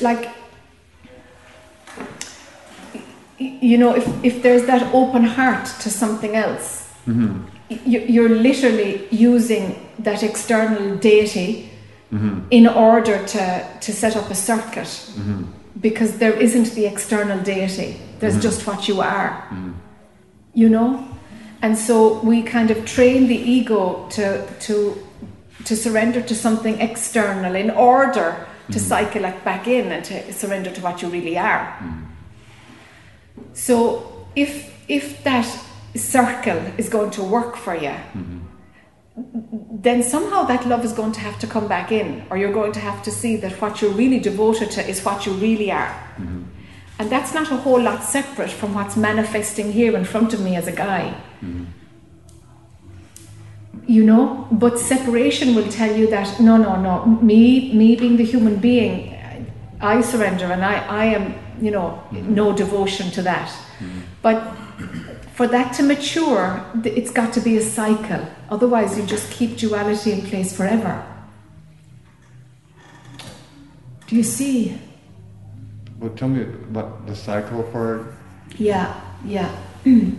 So the ego focuses on the outside world, and that's how we get our sense of place in the world, through reflecting to others. Similarly, the devotional path is set up in that way, that we're devoted to something that we can surrender to, but it's external. No, it's like a photograph or a picture or somebody you can name, or God, or whatever, a statue, whatever it is, a tree, it doesn't matter what it is. But that surrender is to an external thing, because the personality needs an external thing in order to make it feel complete. But the thing is, as mind starts going within, the external thing is actually a mirror of what's inside, of what you really are. The deity is just showing you, reminding you of where you've come from, of you are that too. You see? Now, how are we going to move from the deity, the essence of the deity being external, to you recognizing that the essence of the deity is you? How are we gonna link that back? I've had that kind of experience of seeing the deity as everything, including myself. You bring the mic just a bit closer there. Yeah, thank you. Yeah. So that makes sense to me. I think there's just some kind of leftover, personality patterns that aren't quite touched by that. Yes, exactly. And how could self-love be kept separate from an experience seeing that the essence of the deity is the essence of you, that you're all of it, you're the whole loop? How can self-love be cut off from that? I don't know exactly. Yeah, it's a kind of weird one, no? Do you see? That the mind in some way would say, well, no, the personality actually, can stay over here with his kind of quirks and his own ideas about himself. How can that be excluded from the deity and you being recognized to be one? Well, the way I see it is just that I'll call it unity experience is not, it's not stable for me. It's something that I feel at times. Yes. And the other times, it's not obvious in my limited self is more evident. Yeah. So let's shift the focus. Because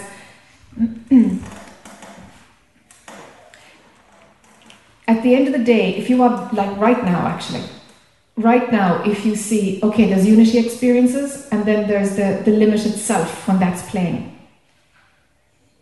Which one is more real?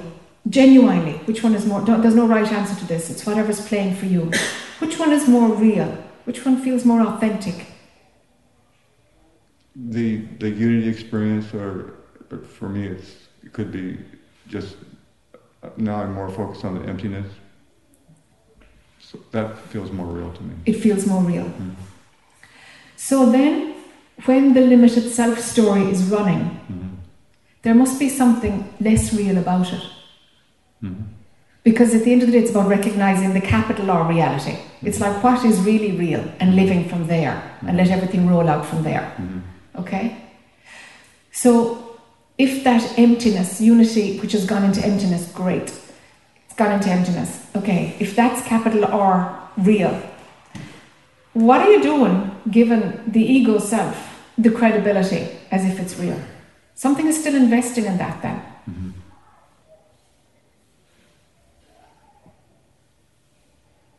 I don't, I mean, I just see it as sort of leftover baggage that it's sort of annoying, and I feel like the awakening process is a continuous process, and I'm at whatever point I'm at, and so I feel like I'm progressing, but I don't, Yes, but the thing that's stalling the progression. Yeah, there's some kind of is this guy over here that is being believed to be real. Mm-hmm. So the invitation is, how can that be real? Mm-hmm. And the emptiness is real. I mean, how does your mind tell you this? Do you see what I mean? How come you're readily going to believe that? I don't know that how much I believe it. I mean, I don't intellectually believe it, but okay. I feel like there's some kind of maybe almost physiological, patterning there that isn't blown out. Okay. All right. Okay. So the second that it's running, mm-hmm. if you can see, is this real? Is this real? Mm-hmm. That would help a lot. Because something has to stop investing in the physiology that's running in that moment. Mm-hmm. You're investing in it. Something is kind of, pulling it in center stage when a button gets pressed. Mm-hmm. But it's not real. It can't be real. Mm-hmm. So it's just a matter of sort of practicing that, being clear about what's real and what isn't. I think it might help you, because for you, it's very potent for you to come after it with your mind. Mm-hmm. And for you to go after it with your heart, I don't think love is going to crack through for you in that way. Mm-hmm. It's going to come another way to you. It's just going to show itself to you that it's all about love. That'll just show itself. Mm-hmm. But for you, your understanding makes sense to you. Mm-hmm. How you view things. That's your trump card. How you understand things. So if you are clearly, is it real? Is it real? Is it real? If you use that like a mantra, mm-hmm. is it real? And if it's showing itself like, okay, this is an ego thing, this is an old pattern, forget it. Out. Absolutely cut it. Absolutely cut it. Have zero tolerance for it. Zero. And say, okay, it comes from self-worth issues. Not going there at all. What's happening right now is fine. And rather than flipping the lack of self-worth to self-worth and healing it that way, for you, it's about like going to the emptiness. Mm-hmm. I started off thinking there's something hiding, Mm-hmm. but actually it's more like understanding. Mm-hmm. Understanding is much more potent for you. Mm-hmm. That's what it feels like. That if you can really understand what's real and what's not real, and how come you imagine that the ego self is real? What is it? Okay, you went down to like there's something physiological in the wiring that hasn't blown up. It's like, yeah, but in that moment you're believing it to be real. What's that? It's like the believability, you haven't explored it to see, well, what is making me believe that this is actually real now? Mm-hmm. That this defines who I am, that this is an old self-worth image, self-worth issue playing. Mm-hmm. What is it? Explore the believability. And how come you buy an idea? How come you're buying what's not real? You know it's not real, but you're buying it. Mm-hmm. If you can see what loop your mind is running there, that's the bit that I'm after that's hiding. Mm-hmm. Is it real? Is it real? Is it real? Is it real? This is the thing to check out. Is this real? And not like, no, it can't be real because of the other thing. It's like, wow, well, this is presenting as real. So some part of my brain really thinks this is real. Really? Really? You liar. You know? Mm-hmm. You know? Mm-hmm. Whatever you've got to do to like stop the investment on the illusion being real. You're investing it. You're turning it from illusion into reality. Mm-hmm. And it's not. What are you doing there? That'll make a big difference for you. Okay.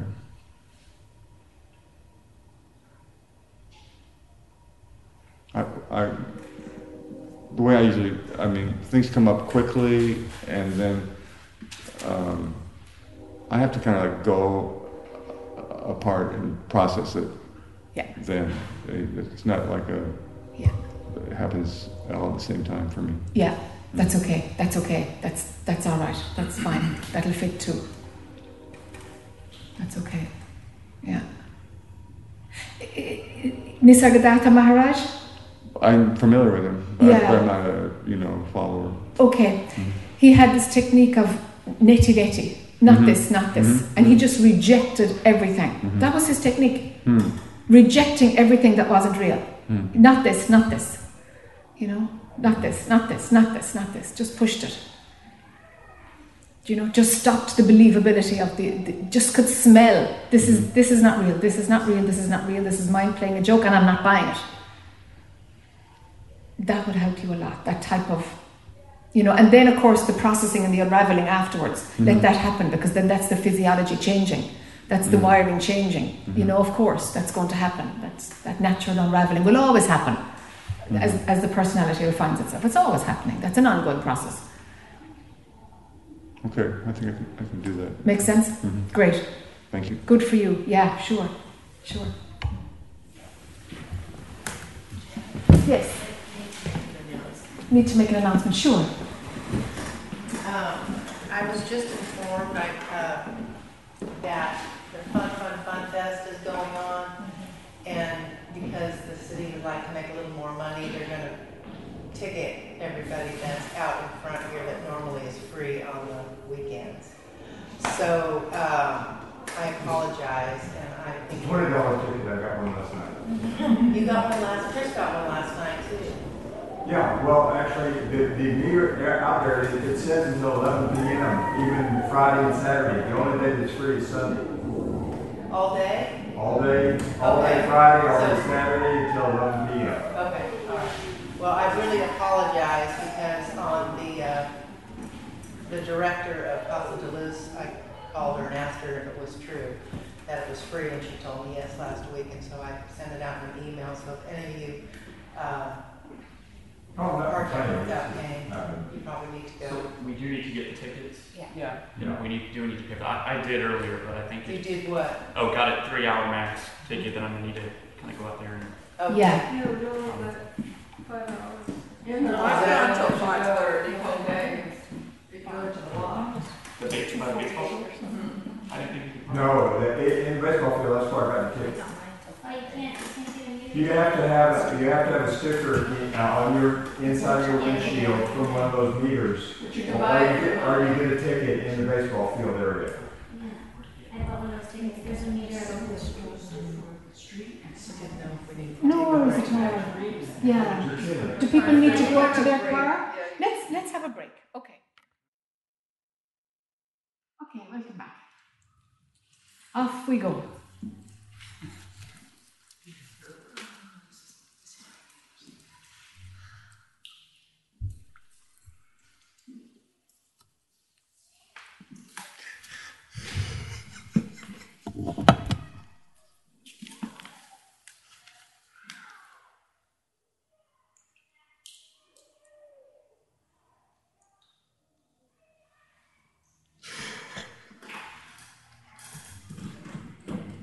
Wow, I didn't know that was coming up. Just as well, you might have stopped it if you knew it was coming.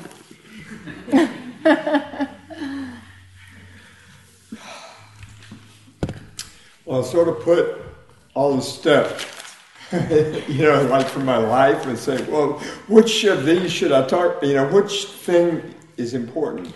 So I just went back to family of origin, because I think that's where kind of you start with everyone, and I think that's what I need to start on too. Okay. So I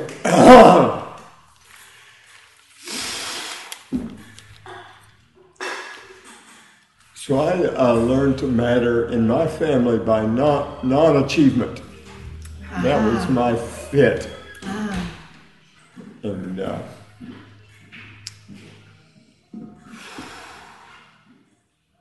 And then my next big, so that was up through my whole childhood. Then the next big thing was my break when my dad left the family. So disconnecting from Dad, who was distant always distant anyway, but then he actually physically left. And later, I let him die in Marlin, Texas, in a VA hospital from overeating. He was diabetic. He lost his foot and then died in the hospital. And I visited once while I was there because I was still so angry with it.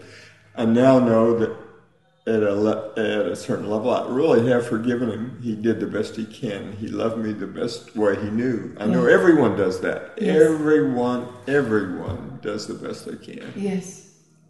I know that. And yet sometimes it's not good enough for what we need. Yeah. And we've got to leave space for that too. Yeah. And they're not in contradiction with each other. It's just the play of it sometimes. Yeah. Then my mom I had a kind of a healthy, unhealthy relationship with my mom. She was my protector and connected with her, an awesome lady. And yet I later realized in therapy that when I told her to sell the house so she could move into this really cool retirement home where you live actively and there's a hospital there if you ever have to go to it. And by convincing her to do that, I was on my own, forced to be on my own because I didn't have the house to live in any longer, and that was the best thing I ever did because I broke from her and became myself. Good. And that's when the real healing started. That's where I formed the story of Donald in a healthy way. I guess you have to have a healthy story before you let go of it. You do have to have a healthy story before you let go of it, yes. Yeah, well, that's where I got healthy. Good. It pretty much. Good.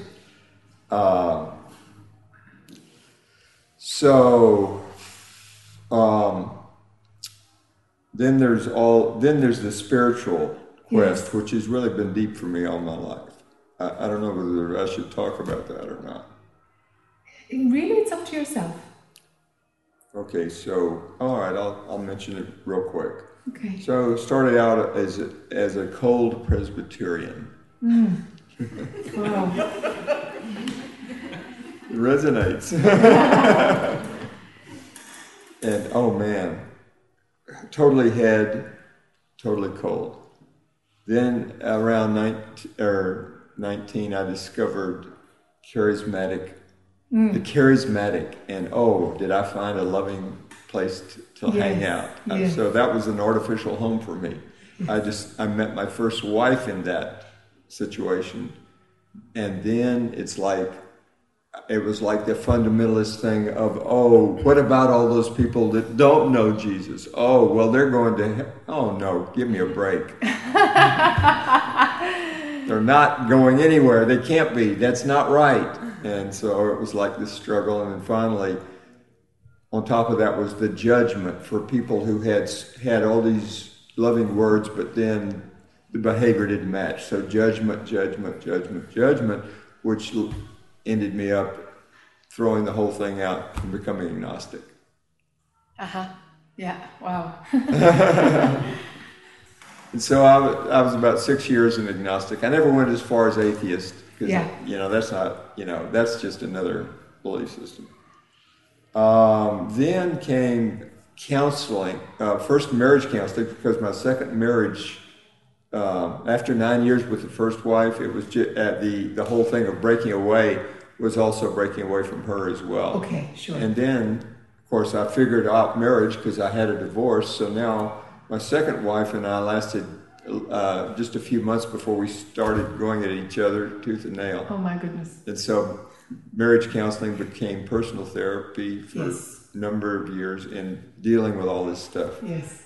And so my first gospel was the gospel of therapy. Yeah. And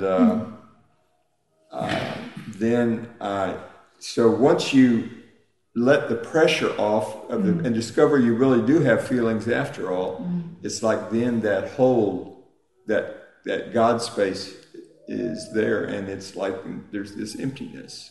You discover the emptiness because you can't suppress it any longer when you get in touch with feeling. So then came the first thing that made sense was Reiki, because you didn't have to believe anything. You could just have positive regard and want to help someone. So Reiki was perfect for me. And then came Unity, because my Reiki master said, I go to Unity. Okay, well, I want to check that out. So then came Unity. And then, but still I said, when you're dead, you're dust. There's nothing after this physical existence. But then came John Edwards, Crossing Over. And after watching 2 episodes of that, I said, I'm wrong. There is life after death. So the spirit world then became it's like, okay, when you're dead, you go on. That was the next big thing. Then came this guy named Ron Roth, who was a Catholic of 25 years, who broke with the church over casting out a spirit in the service. And there was someone from the Vatican there, and they said, you can't do that anymore. And then he said, it's time to leave after 25 years. So he became independent. And that was my reconnection to a healthy charismatic without the overlay of fundamentalism. Yeah. And then he actually was opening up to his roots of spiritism as a youth, because he had seen spirits, had been punished by his parochial school about it, and his mother said, never tell the church about spirits because they don't want to hear about it. Yeah.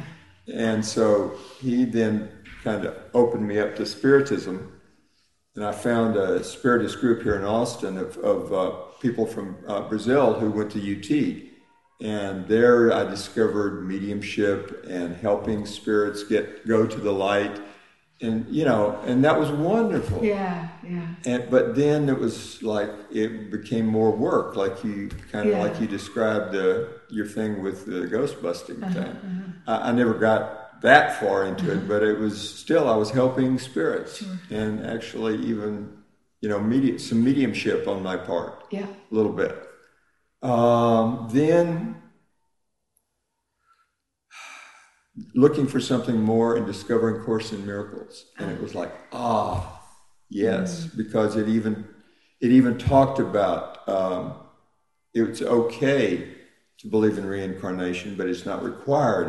It's okay to have psychic power, but it must be given to love. You can't hold psychic power and use it in your ego. You've got to let it just happen, and it happens when it will, and you don't have any control. And so that has become a foundation for me, like the illusion of the physical on one side and the truth and reality of the spirit on the other side. So and then that's where I've rested ever since. And I've also constantly gone to non-dual stuff like your thing and everything else that really resonated along that line, saying I'm about to retire in 9 months. So I know the rest of my life is going to be given over to full awakening. And that's kind of where I'm at. And obviously there's some pain down in there because I really felt it when I sat down there. Yeah. It's like you're tired, Donald. Are you tired? Yeah. Yeah. Tired of just talking about it. I kind of went. Yeah, it's been a long, circuitous, adventurous ride. Yeah, boy. And so I so resonated when I heard your YouTube about so many things in common. I just said, man, I relate to this person. Yeah. She's been through the spiritist thing and the spirits and all that, and then kind of got past that and found something beyond. And and so that's why I had to. At first, I was gonna, well, never mind about that. That doesn't mean anything. Go ahead. And so, when you go within, how far do you get? How far do I get?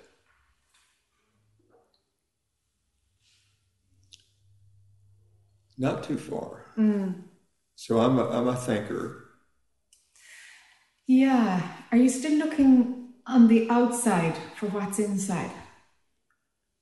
Or do you know it's not outside? I know it's not, okay, intellectually I do, Mm. and yet I'm still looking anyway, I think. So I need to be honest and say, yeah, I'm still looking on the outside. Okay. Okay. And I know that's not where it is. It's not where it's, no. I know it's that's actually, not where it is. Yeah, it's actually not. It's actually not. You probably would have found it, you know, with this many years of looking outside, you probably would have hit across it if it is outside, wouldn't you think? Yes. Before we go further into the inside, there's one other outside thing that I forgot to mention that I think is important for me, and that is this. You talked about with the last person about physiology, and so one kind of stickler in my mind is my glaucoma. I'm saying, okay, so shouldn't, does that need to go away? And I'm kind of asking, is that a story that I'm trying to get hung up on to keep me from going further? That, okay, so why is the glaucoma there? And what do I need to do to let go of the glaucoma and this and that and the other? So so there's a physiological thing, if you will, that maybe I'm making that a stumbling block or an issue or whatever, but I need to know, okay, so what about me and my glaucoma? Yes. Okay. So at a certain point in our own development, we can, and it has its place, but we can kind of get caught in reading everything in the body has to teach me something. Yeah. And it can, but how much do you want to learn? When does that learning stop? Because all you're learning about is the ego. Right. So you can keep creating messages for the ego, but the ego is just getting fatter with that material at a certain point. Yeah. Do you know? Because it's just another all about me moment. Let's Right. use the body to be all about me. And it's like, so that works for a while, but at a certain point, if you know you're just kind of fattening your sense of yourself through reading into everything, what's that about me? It's like, cut. It's the day that you feel like I'm making this issue into something that it's probably not, just to fatten my story. No longer. Let the body be the body. Try and fix the body, try and heal the body, do what you can to repair it, but it's just the body. It's just the body.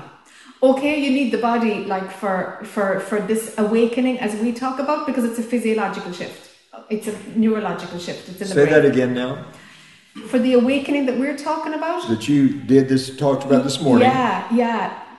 That happens in the body because it's your neurology. It's the brain where the shift happens. Yes. Do you know? Yes. But seeing the truth can happen to a bird. It can happen at death, after death.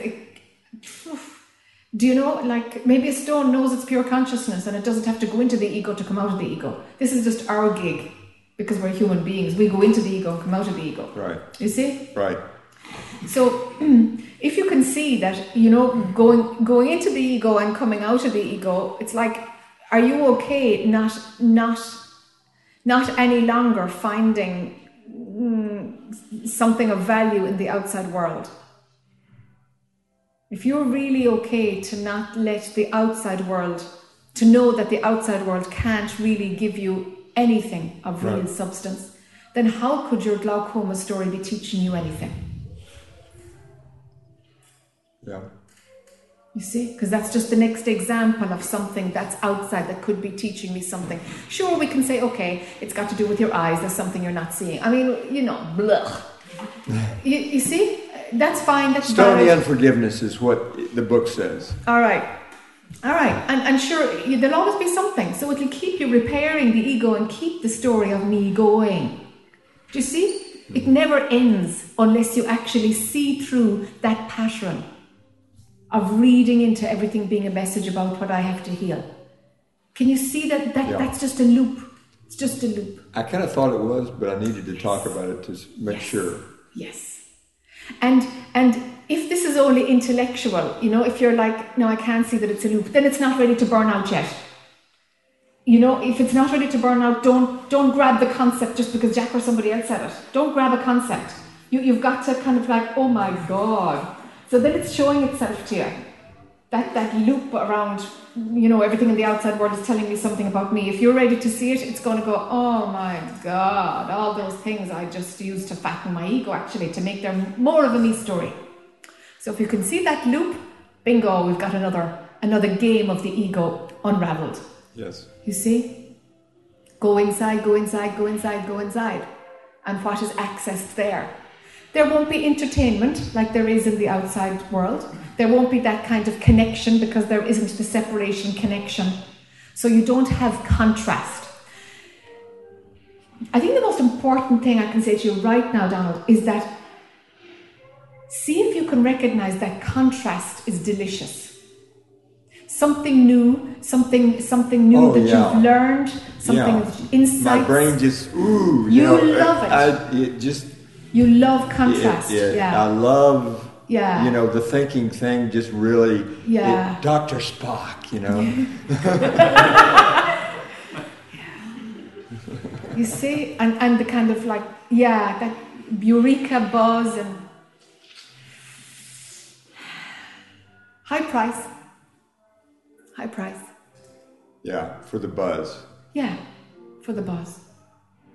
If it's really about awakening, there ain't no buzz there. And would that be all right?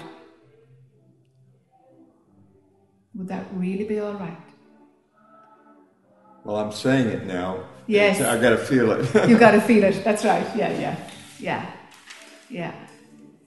And it's like, sure, life continues, but it's not in Technicolor anymore, It's, well, actually, you could flip it over and say it's more Technicolor.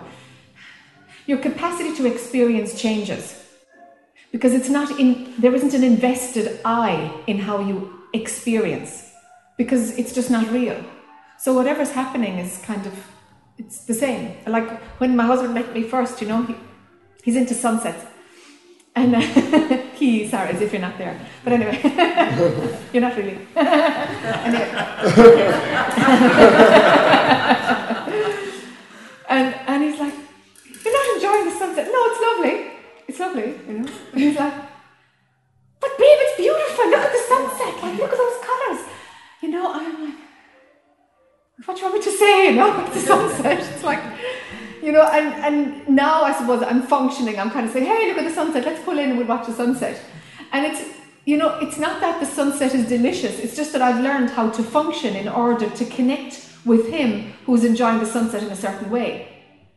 And he says, oh, it's great that you can enjoy sunsets again. I think he said that to me last week. It's great that you can enjoy sunsets again. And I'm like, yeah. But if that's how the perception plays and that's okay with him, that's totally fine. But so there is a kind of there's the same, but nothing is mundane. Do you see?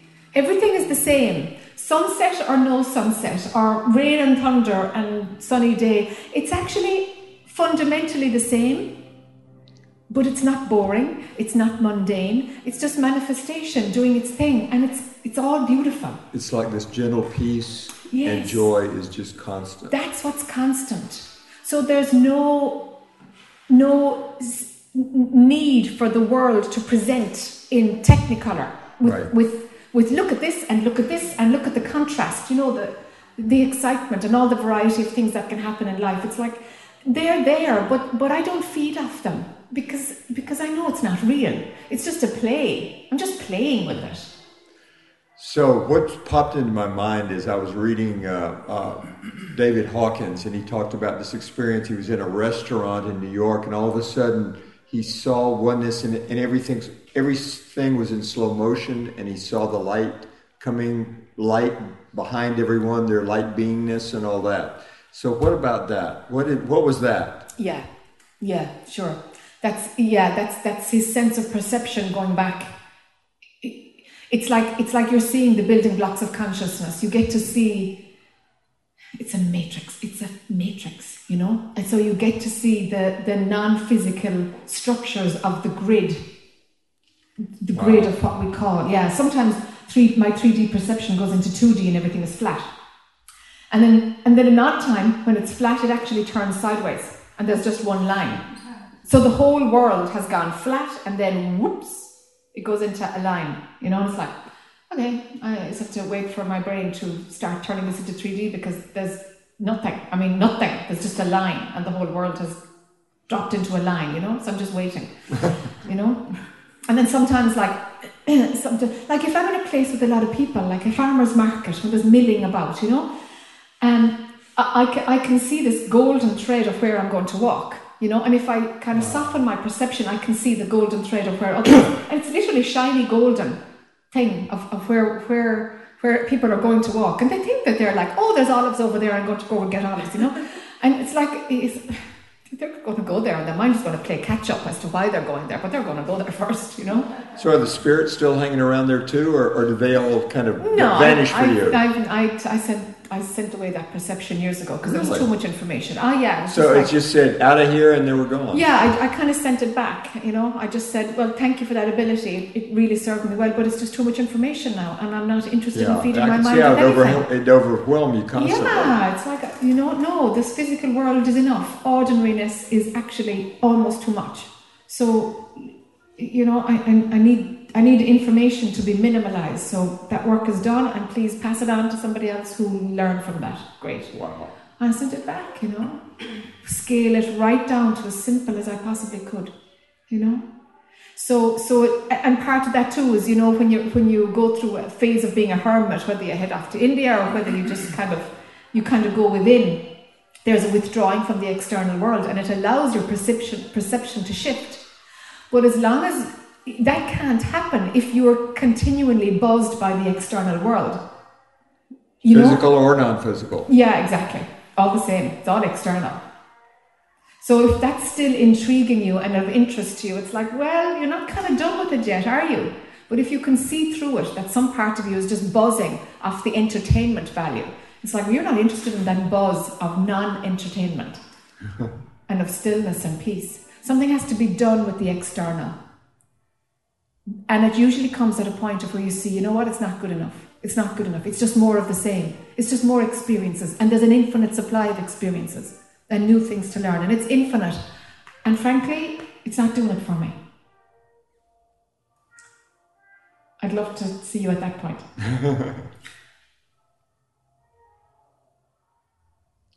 And then there's a withdrawing. You got to see that the outside world is just entertainment. It's just a game. It gives you nothing. That buzz is short-lived until the next exciting thing happens. So you, from time to time, you would mention techniques for different people. Are you getting any technique that would fit in my situation? Or? I suppose I'm inviting you to see that the external world is fooling you. Okay. That you know, life is great. It's fun. It's a total game. But it's giving you a juice that's stopping you from going within. And you haven't seen through the juice yet. The juice is still doing it for you. Okay. Do you know? Mm-hmm. Let it soften. Let it go from technicolor down into black and white a little bit. And just see, these are just experiences. Because some part of you is tired, you see. Some part of you is tired from it. But your brain loves the stimulation and the excitement and the freedom of being able to, hey, I can do this, hey, I can do that. You've kind of, you know. It's almost like I'm reacting against that underachievement. So my brain wants to overachieve as the compensation for that thing when I was a kid. Well spotted, well spotted. That could easily be the motivation, yeah. That could easily be. So I need to go back maybe and revisit that underachievement thing and the pain of that. And just like, when would you even you know, if that's well, if you think that's well done though in therapy, it might just be, you know, what would make me achieve enough? Have I achieved enough? Have I seen enough? Have I learned enough? Is it enough? You know, it's a faster way of doing it. You know, is it enough? Do I have to prove more to myself? How much do I need to know? What's my quota here? What's my quota? You know, when is it enough? Because what mind is doing, it'll always put the goalposts further out. The finish line will, it's going to keep. Oh, yeah. Seek and never find it. Yeah. You see? So if you can see that's the hook that you're still. So carrot on the end of the stick. Yeah. I'll get it. Yeah, but the fact that your system is kind of tired, it's like Something is ready to go in, but the mind is entertained still. So I'm getting goosebumps here talking about that. Yeah. And you can only go in if you're truly ready. If you can see through that the outside world is a game, it'll go on forever, and maybe it's enough. Maybe I've done enough and achieved enough. And I can explore the world and experience the world, but from a different perspective. That's the invitation. The world can come to you rather than you being out in it. And the world does come to you because life continues.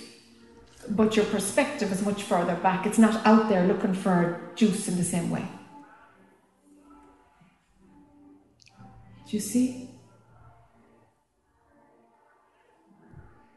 Okay, so what came into my mind just then is, oh, but Don, you were here to be a healer, and you're here to this, and you're here to that. So again, that's another juice thing. You're not here at all. I mean, like you're not.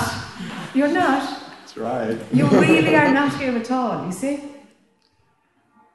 But it's oh crap. Do you know, like? So, from a certain, if you take yourself to be real, you're here for a reason, right, and you have a purpose. Right. Okay, that's valid there, if you take yourself to be real. But there's a Don character that's being played by pure consciousness. Let him be played without the full investment, because he's just a tiny facet of what you are. Yeah, it's like you only use 1% or whatever the percent Absolutely. is. Yeah. Small percent of your brain. Yeah. It's so that's the analogy is what you're talking about in our truth. So we're only experiencing an infinitesimal amount of who we are. Teeny fraction. Like a teaspoon. The Don character is a teaspoon and you're the ocean. Teaspoon of liquid and you're the ocean. It's that kind of scale. The Pacific, ocean. Yeah, gotcha. Okay, thank you. So let the external world show itself. That it's linked in with the achievement as you spotted. Okay, I don't understand what you just said by let the external world do what? Let it show itself to be the thing that's keeping your attention externally focused. Yes. You can engage in the world, but from a different place. So I'm inviting your mind to do a 180 and start going in. Yeah. Life will still continue. Things are still great fun. But something is at rest. Your attention is here, and eventually that juice out there will be replaced by something so much better. You see, it's not really like that, because then the mind is looking for something to replace it. Okay. It's like it dies and there's nothing. That's the best story you can give mind. Because otherwise mind is looking for something that it will recognize. Right. And your mind until can't the inside stuff happens, then it won't let go of the outside stuff. Correct. It's got to it's got to surrender your interest. You've got to want something more than what the outside world can give you. Let yourself want more, huh? Okay. Yeah. And it's not kind of like let my attention be on my heart or inside. It's like you're withdrawing your attention. Your attention is going home. And you end up feeling like, oh my God, I was inside out. That's why I was exhausted. I was kind of inside out. You know? And that's what creates the exhaustion. Because your natural place, it is much further back. Your viewing point is much further back. You are what you're looking for, you know? You are it. You're looking from there. Yeah. But it's like instead of your center of symmetry, your viewing point being recognized to be at source, it's like out there, you know? I'm moving forward, you know? It's like you're out there in the world of things and fun and buzzing and that's fine. But see through it, see through it, see through it. See through it. It's temporary and it's as a response of that early stuff, the patterning, you can see it. Let it be not good enough. Okay. Thank you. Sure, you're very welcome. Can we do one more before lunch? Or people really need lunch? Okay, yes, this gentleman. Yes, you were. I said I'd start with you, didn't I, last night? And I forgot. Okay. Just see your face now. Hi.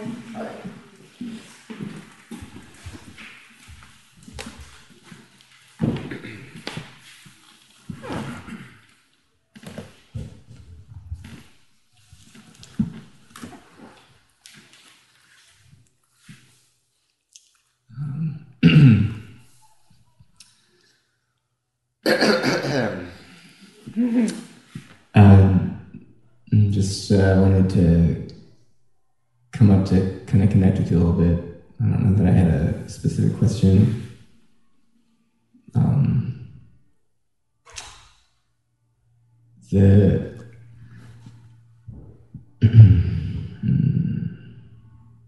The experience I'm having, or the way this is all unfolding, is kind of like there's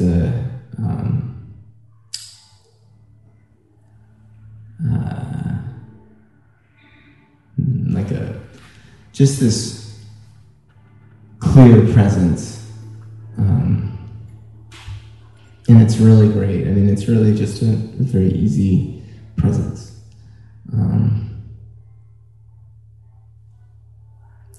And sometimes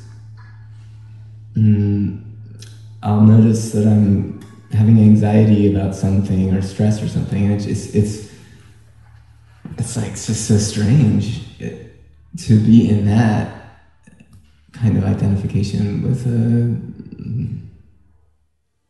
like stress at work or something, because it's just like there's just this, it's not even, if there's just no reality to it. I mean, there's nothing real about that. There's nothing real about it, and there's like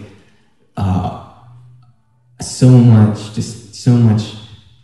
It's weird because from the perspective of the presence, it's not like there's like me looking out. It's kind of like here. Okay. And then there's a lot of chatter that maybe around or inside that just kind of like hooking onto it or something. It's like there's a hooking onto the chatter going on inside or outside that like suddenly I'm like, oh, that's weird. And that's what hooks on? Thoughts. Okay.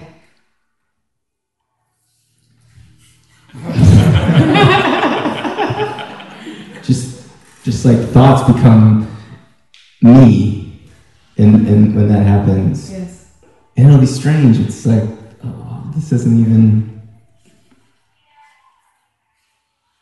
Why is this playing out right now? It's like playing out. Yes. There's like all the things are still playing out. Yes. And then I'll, pop on a YouTube video with like some satsang or something. And it's just like a tuning fork, like resonance or whatever. It's just immediate. Yeah. Like. Yeah. Space or something. I mean, some of what you're talking about in terms of even space being a concept. It's just. Yes. Have you ever gone prior to that presence? Well, this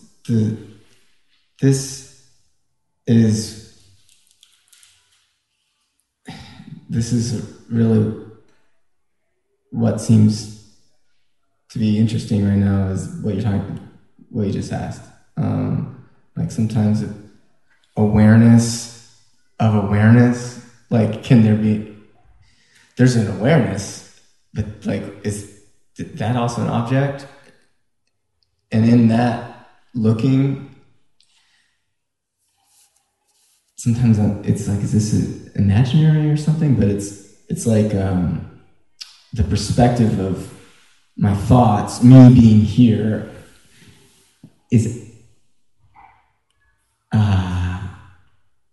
it's like becomes a reverse negative all of a sudden, where it's really everything. Like it's the opposite of that or something, and then there's just the awareness. I don't know. Yeah, totally. You're the one who's got the words to talk about this. No, I don't know. totally. This You're is doing great. it's been very challenging for me to process in my mind this stuff a little bit. Yeah.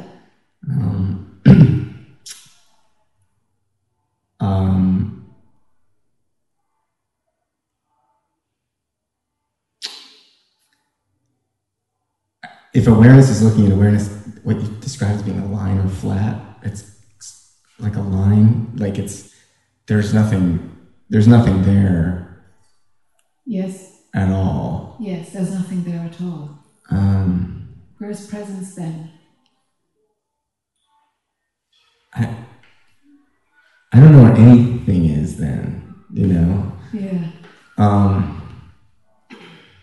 But that's still sort of not seeming like the standard state of my being, you know? That's what I'm saying. I'm still experiencing these sort of attachments to, I mean, really, when there's moments of stress, I'm almost shocked. Like, I can't believe this is happening. Why? Okay, two questions. Does stress create a you? And why can't stress just be a body-mind thing that's happening without identification? No, that it's an identification with the stress it's so shocking, or like it's such a surprise. Like you appear again then. What's that? You appear as the one being stressed. Like I'm just in this office running around, like actually doing this in a stress. Okay. And it's funny.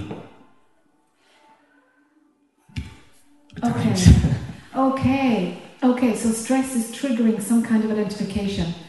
Okay, that would make sense if there is some identification with the body-mind still present. Because the sensation of the body-mind is triggering identification. So there must be, I am the body-mind somewhere. Yeah.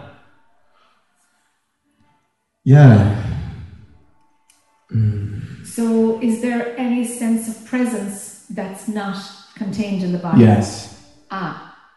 So without the body there is presence. Without the body there is awareness?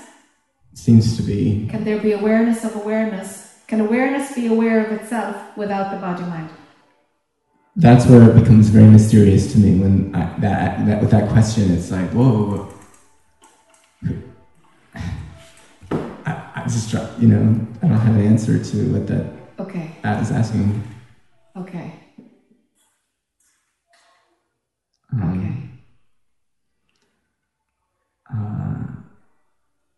Okay, so for most people in the non-dual sector, awareness needs the body to be aware of itself, but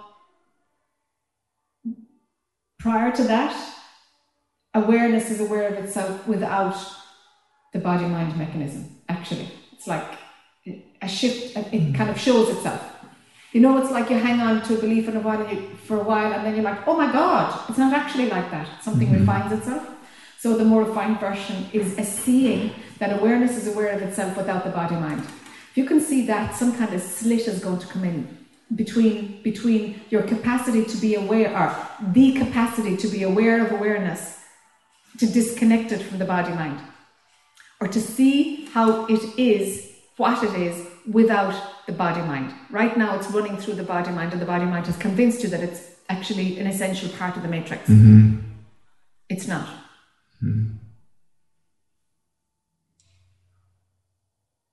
It's an essential part of the All About Me story, sure. Right now, because the body gets stressed, and okay, we've got that scenario.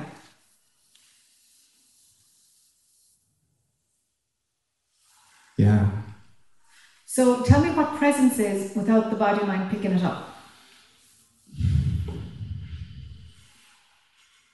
And in a way, it's kind of really stupid and paradoxical, because we're talking through the body-mind about body-mind not picking up something. I mean, it's nuts.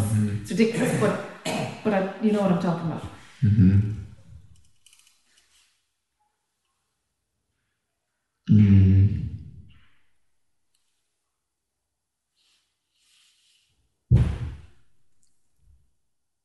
It's kind of like everything unfolding in a presencing.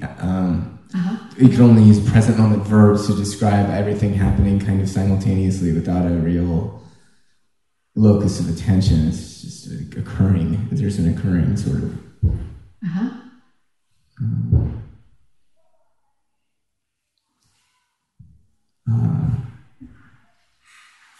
And without the body mind, is it just like that? With or without the body mind?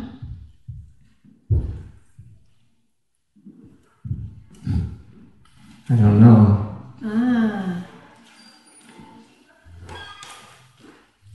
Because we need to find out how far do you take the body mind? How far? And is there a zone that you can talk from, and the body mind, you're not the body mind, or that there's something talking, and it's like, no, the body mind is not in view at all here. That's what I'm looking for, and it's like, okay, there we have it. But right now you're bringing the body mind with you, you see? And so of course there's I am, the body mind is running. That's what's going underneath all of this. Okay, so now I have a question.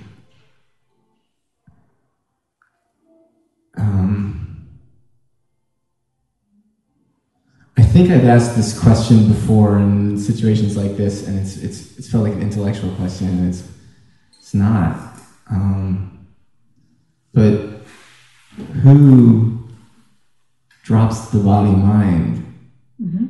I mean, it's a clear illusion. This is not real. Yes, this is not real. This isn't an idea of not real. It's, oh my God. No. This is really not real. This is really not real. Yes. But I'm living as if it's real.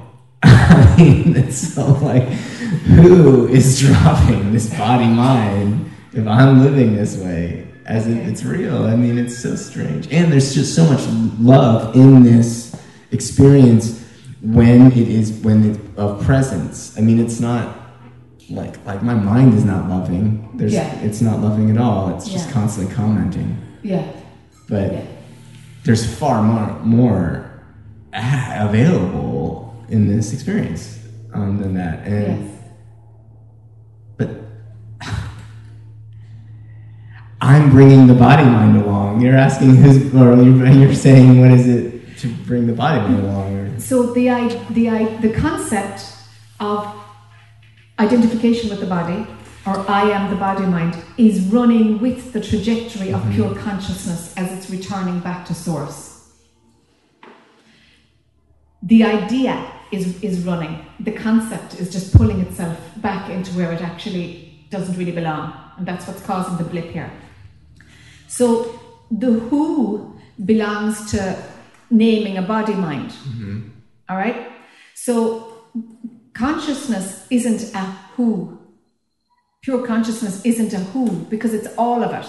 So it's not like to say who's sitting there. We've already got duality. So we must have the dualistic framework to ask who. So when we go into unity, there's just the oneness. It would take a secondary thing to name it as who. Do you see that? Sort of. So, okay. So as your attention draws back, and you've got presence, and there's no huge clash with the concept of I am the body mind there. And as attention pulls back prior to that, when mind asks who drops the body mind, that question is actually revalidating the concept that there is somebody who is the body mind. So it shifts your gear further into duality again. You see, it's very tricky. See, boom, we've gone back into the dual again, and we've left the non-dual presence. You see, because the who question absolutely needs duality. For that question to be asked, it needs duality. So, gone out, left the presence again into who. So as we pull back and there's presence, the body mind is a component of the presence that registers a sense of individuality. It's no more. It's no more than that. You're all of it. You can't be a single part of it with presence. but something wants to emphasize the single body-mind as though it has a greater role than what it has. With pure presence, it's just a component of the whole map that's present in. Do you see? Mm-hmm. So the I am the body-mind turns into there is a body-mind organism and I am all of it. So really, I am 7 billion at that moment in the presenting. All the bodies are presenting, no? Mm-hmm. In the world. What would make localized perception want to believe that it is just one of the 7 billion? What would do that? Except some dualistic framework that has mapped its way into the presenting. Mm-hmm. It's not there. That concept isn't valid there. Because it's just a concept that you are the body-mind. So pure consciousness has an ability to run a body-mind without identity. It can register feelings, emotions, the whole full faculty of being human can register all that. And presenting is not shaken by it. Identity stays with presenting. There's just presenting. So in non-duality, the identity shifts from being the body-mind into all of it, that you are all of it in non-dual. Prior to non-duality, the identity itself goes. The emptiness doesn't have you being empty, or it's not that I am the emptiness, there's just emptiness. So identity turns from me into all of it with presenting, and then the concept of identity itself breaks down prior to non-duality. There's no identity anywhere. The whole idea is gobbledygook, that we need a resting place anywhere. It's like nothing has a resting place anywhere. There is no identity anywhere. It's just part of the non-dual and dualistic framework.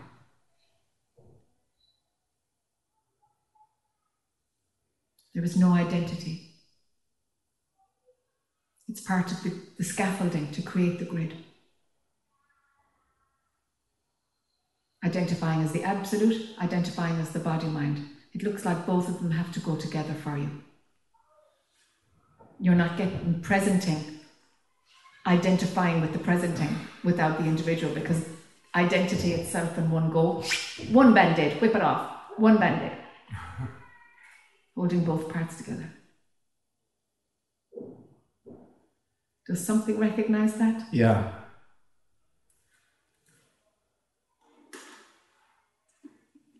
All identification. Dual, non-dual. Both gone. There's no resting place because there's no place. There is no space. There is no place. This isn't happening someplace.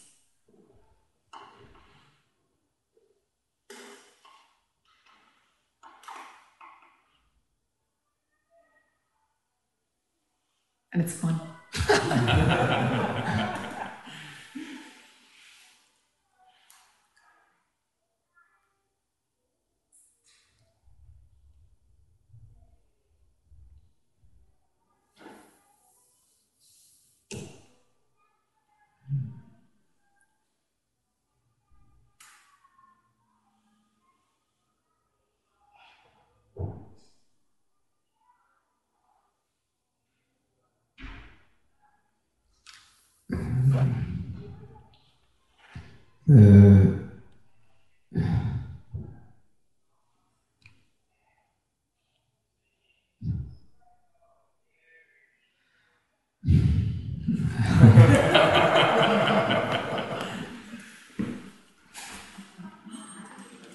An effort is to say something or to articulate something is kind of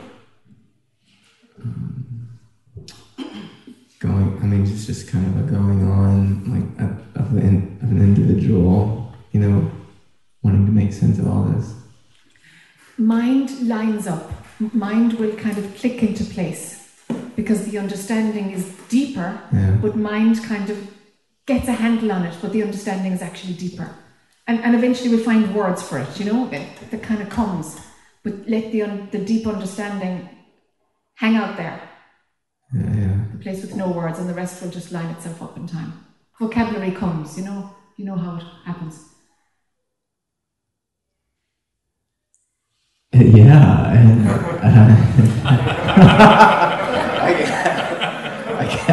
I can't speak. Well, there's a lot of non-sitting and talking about this with people who are, let's see, there's a lot of life that isn't really reinforcing what we're talking about right now.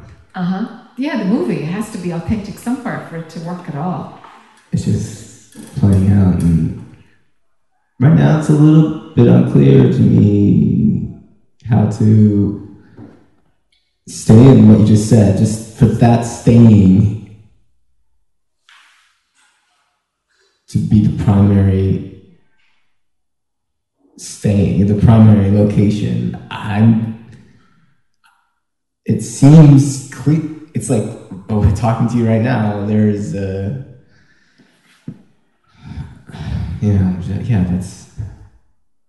I don't think anything. There's nothing to think. Yeah. And that's not really. It's not really the way it is. It's the way it is. So understanding of how identification works will free up the body-mind to be in stress without it being me who's in stress, me who's feeling stressed. Inviting you as pure consciousness to see where identification is not valid at all, that there's no identification at all with anything, anywhere. It'll unstick. I'm inviting you to where there's absolutely no identification, and then let that bleed into regular life. And the body-mind will organize itself, and there's a knowing that you're not it. So no matter what it's feeling or experiencing, it doesn't create a you. So there's no denial or suppression, it's just that without identification it cannot be you. You see? Yeah. That's so free. Yes! Yes, that's why we do it. It's a call to freedom. There's just this one thought that happened, was a total disbelief that I'm not like Papaji or something sitting, I'm not an Indian man on a throne. How could this be in that, what you're saying? Which is weird, because it's just this thought. It's like a deep skepticism. Yeah. Take Papaji off the throne. Take Ramana Maharshi off the throne. Take them all off the thrones. They're just guys with good PR. That's what I thought. It's like everyone is this. Yes, everyone is this. It's not even like a question. It's like there's just this. I don't know. I don't want to try to talk about it. No, thank you. I appreciate it. This is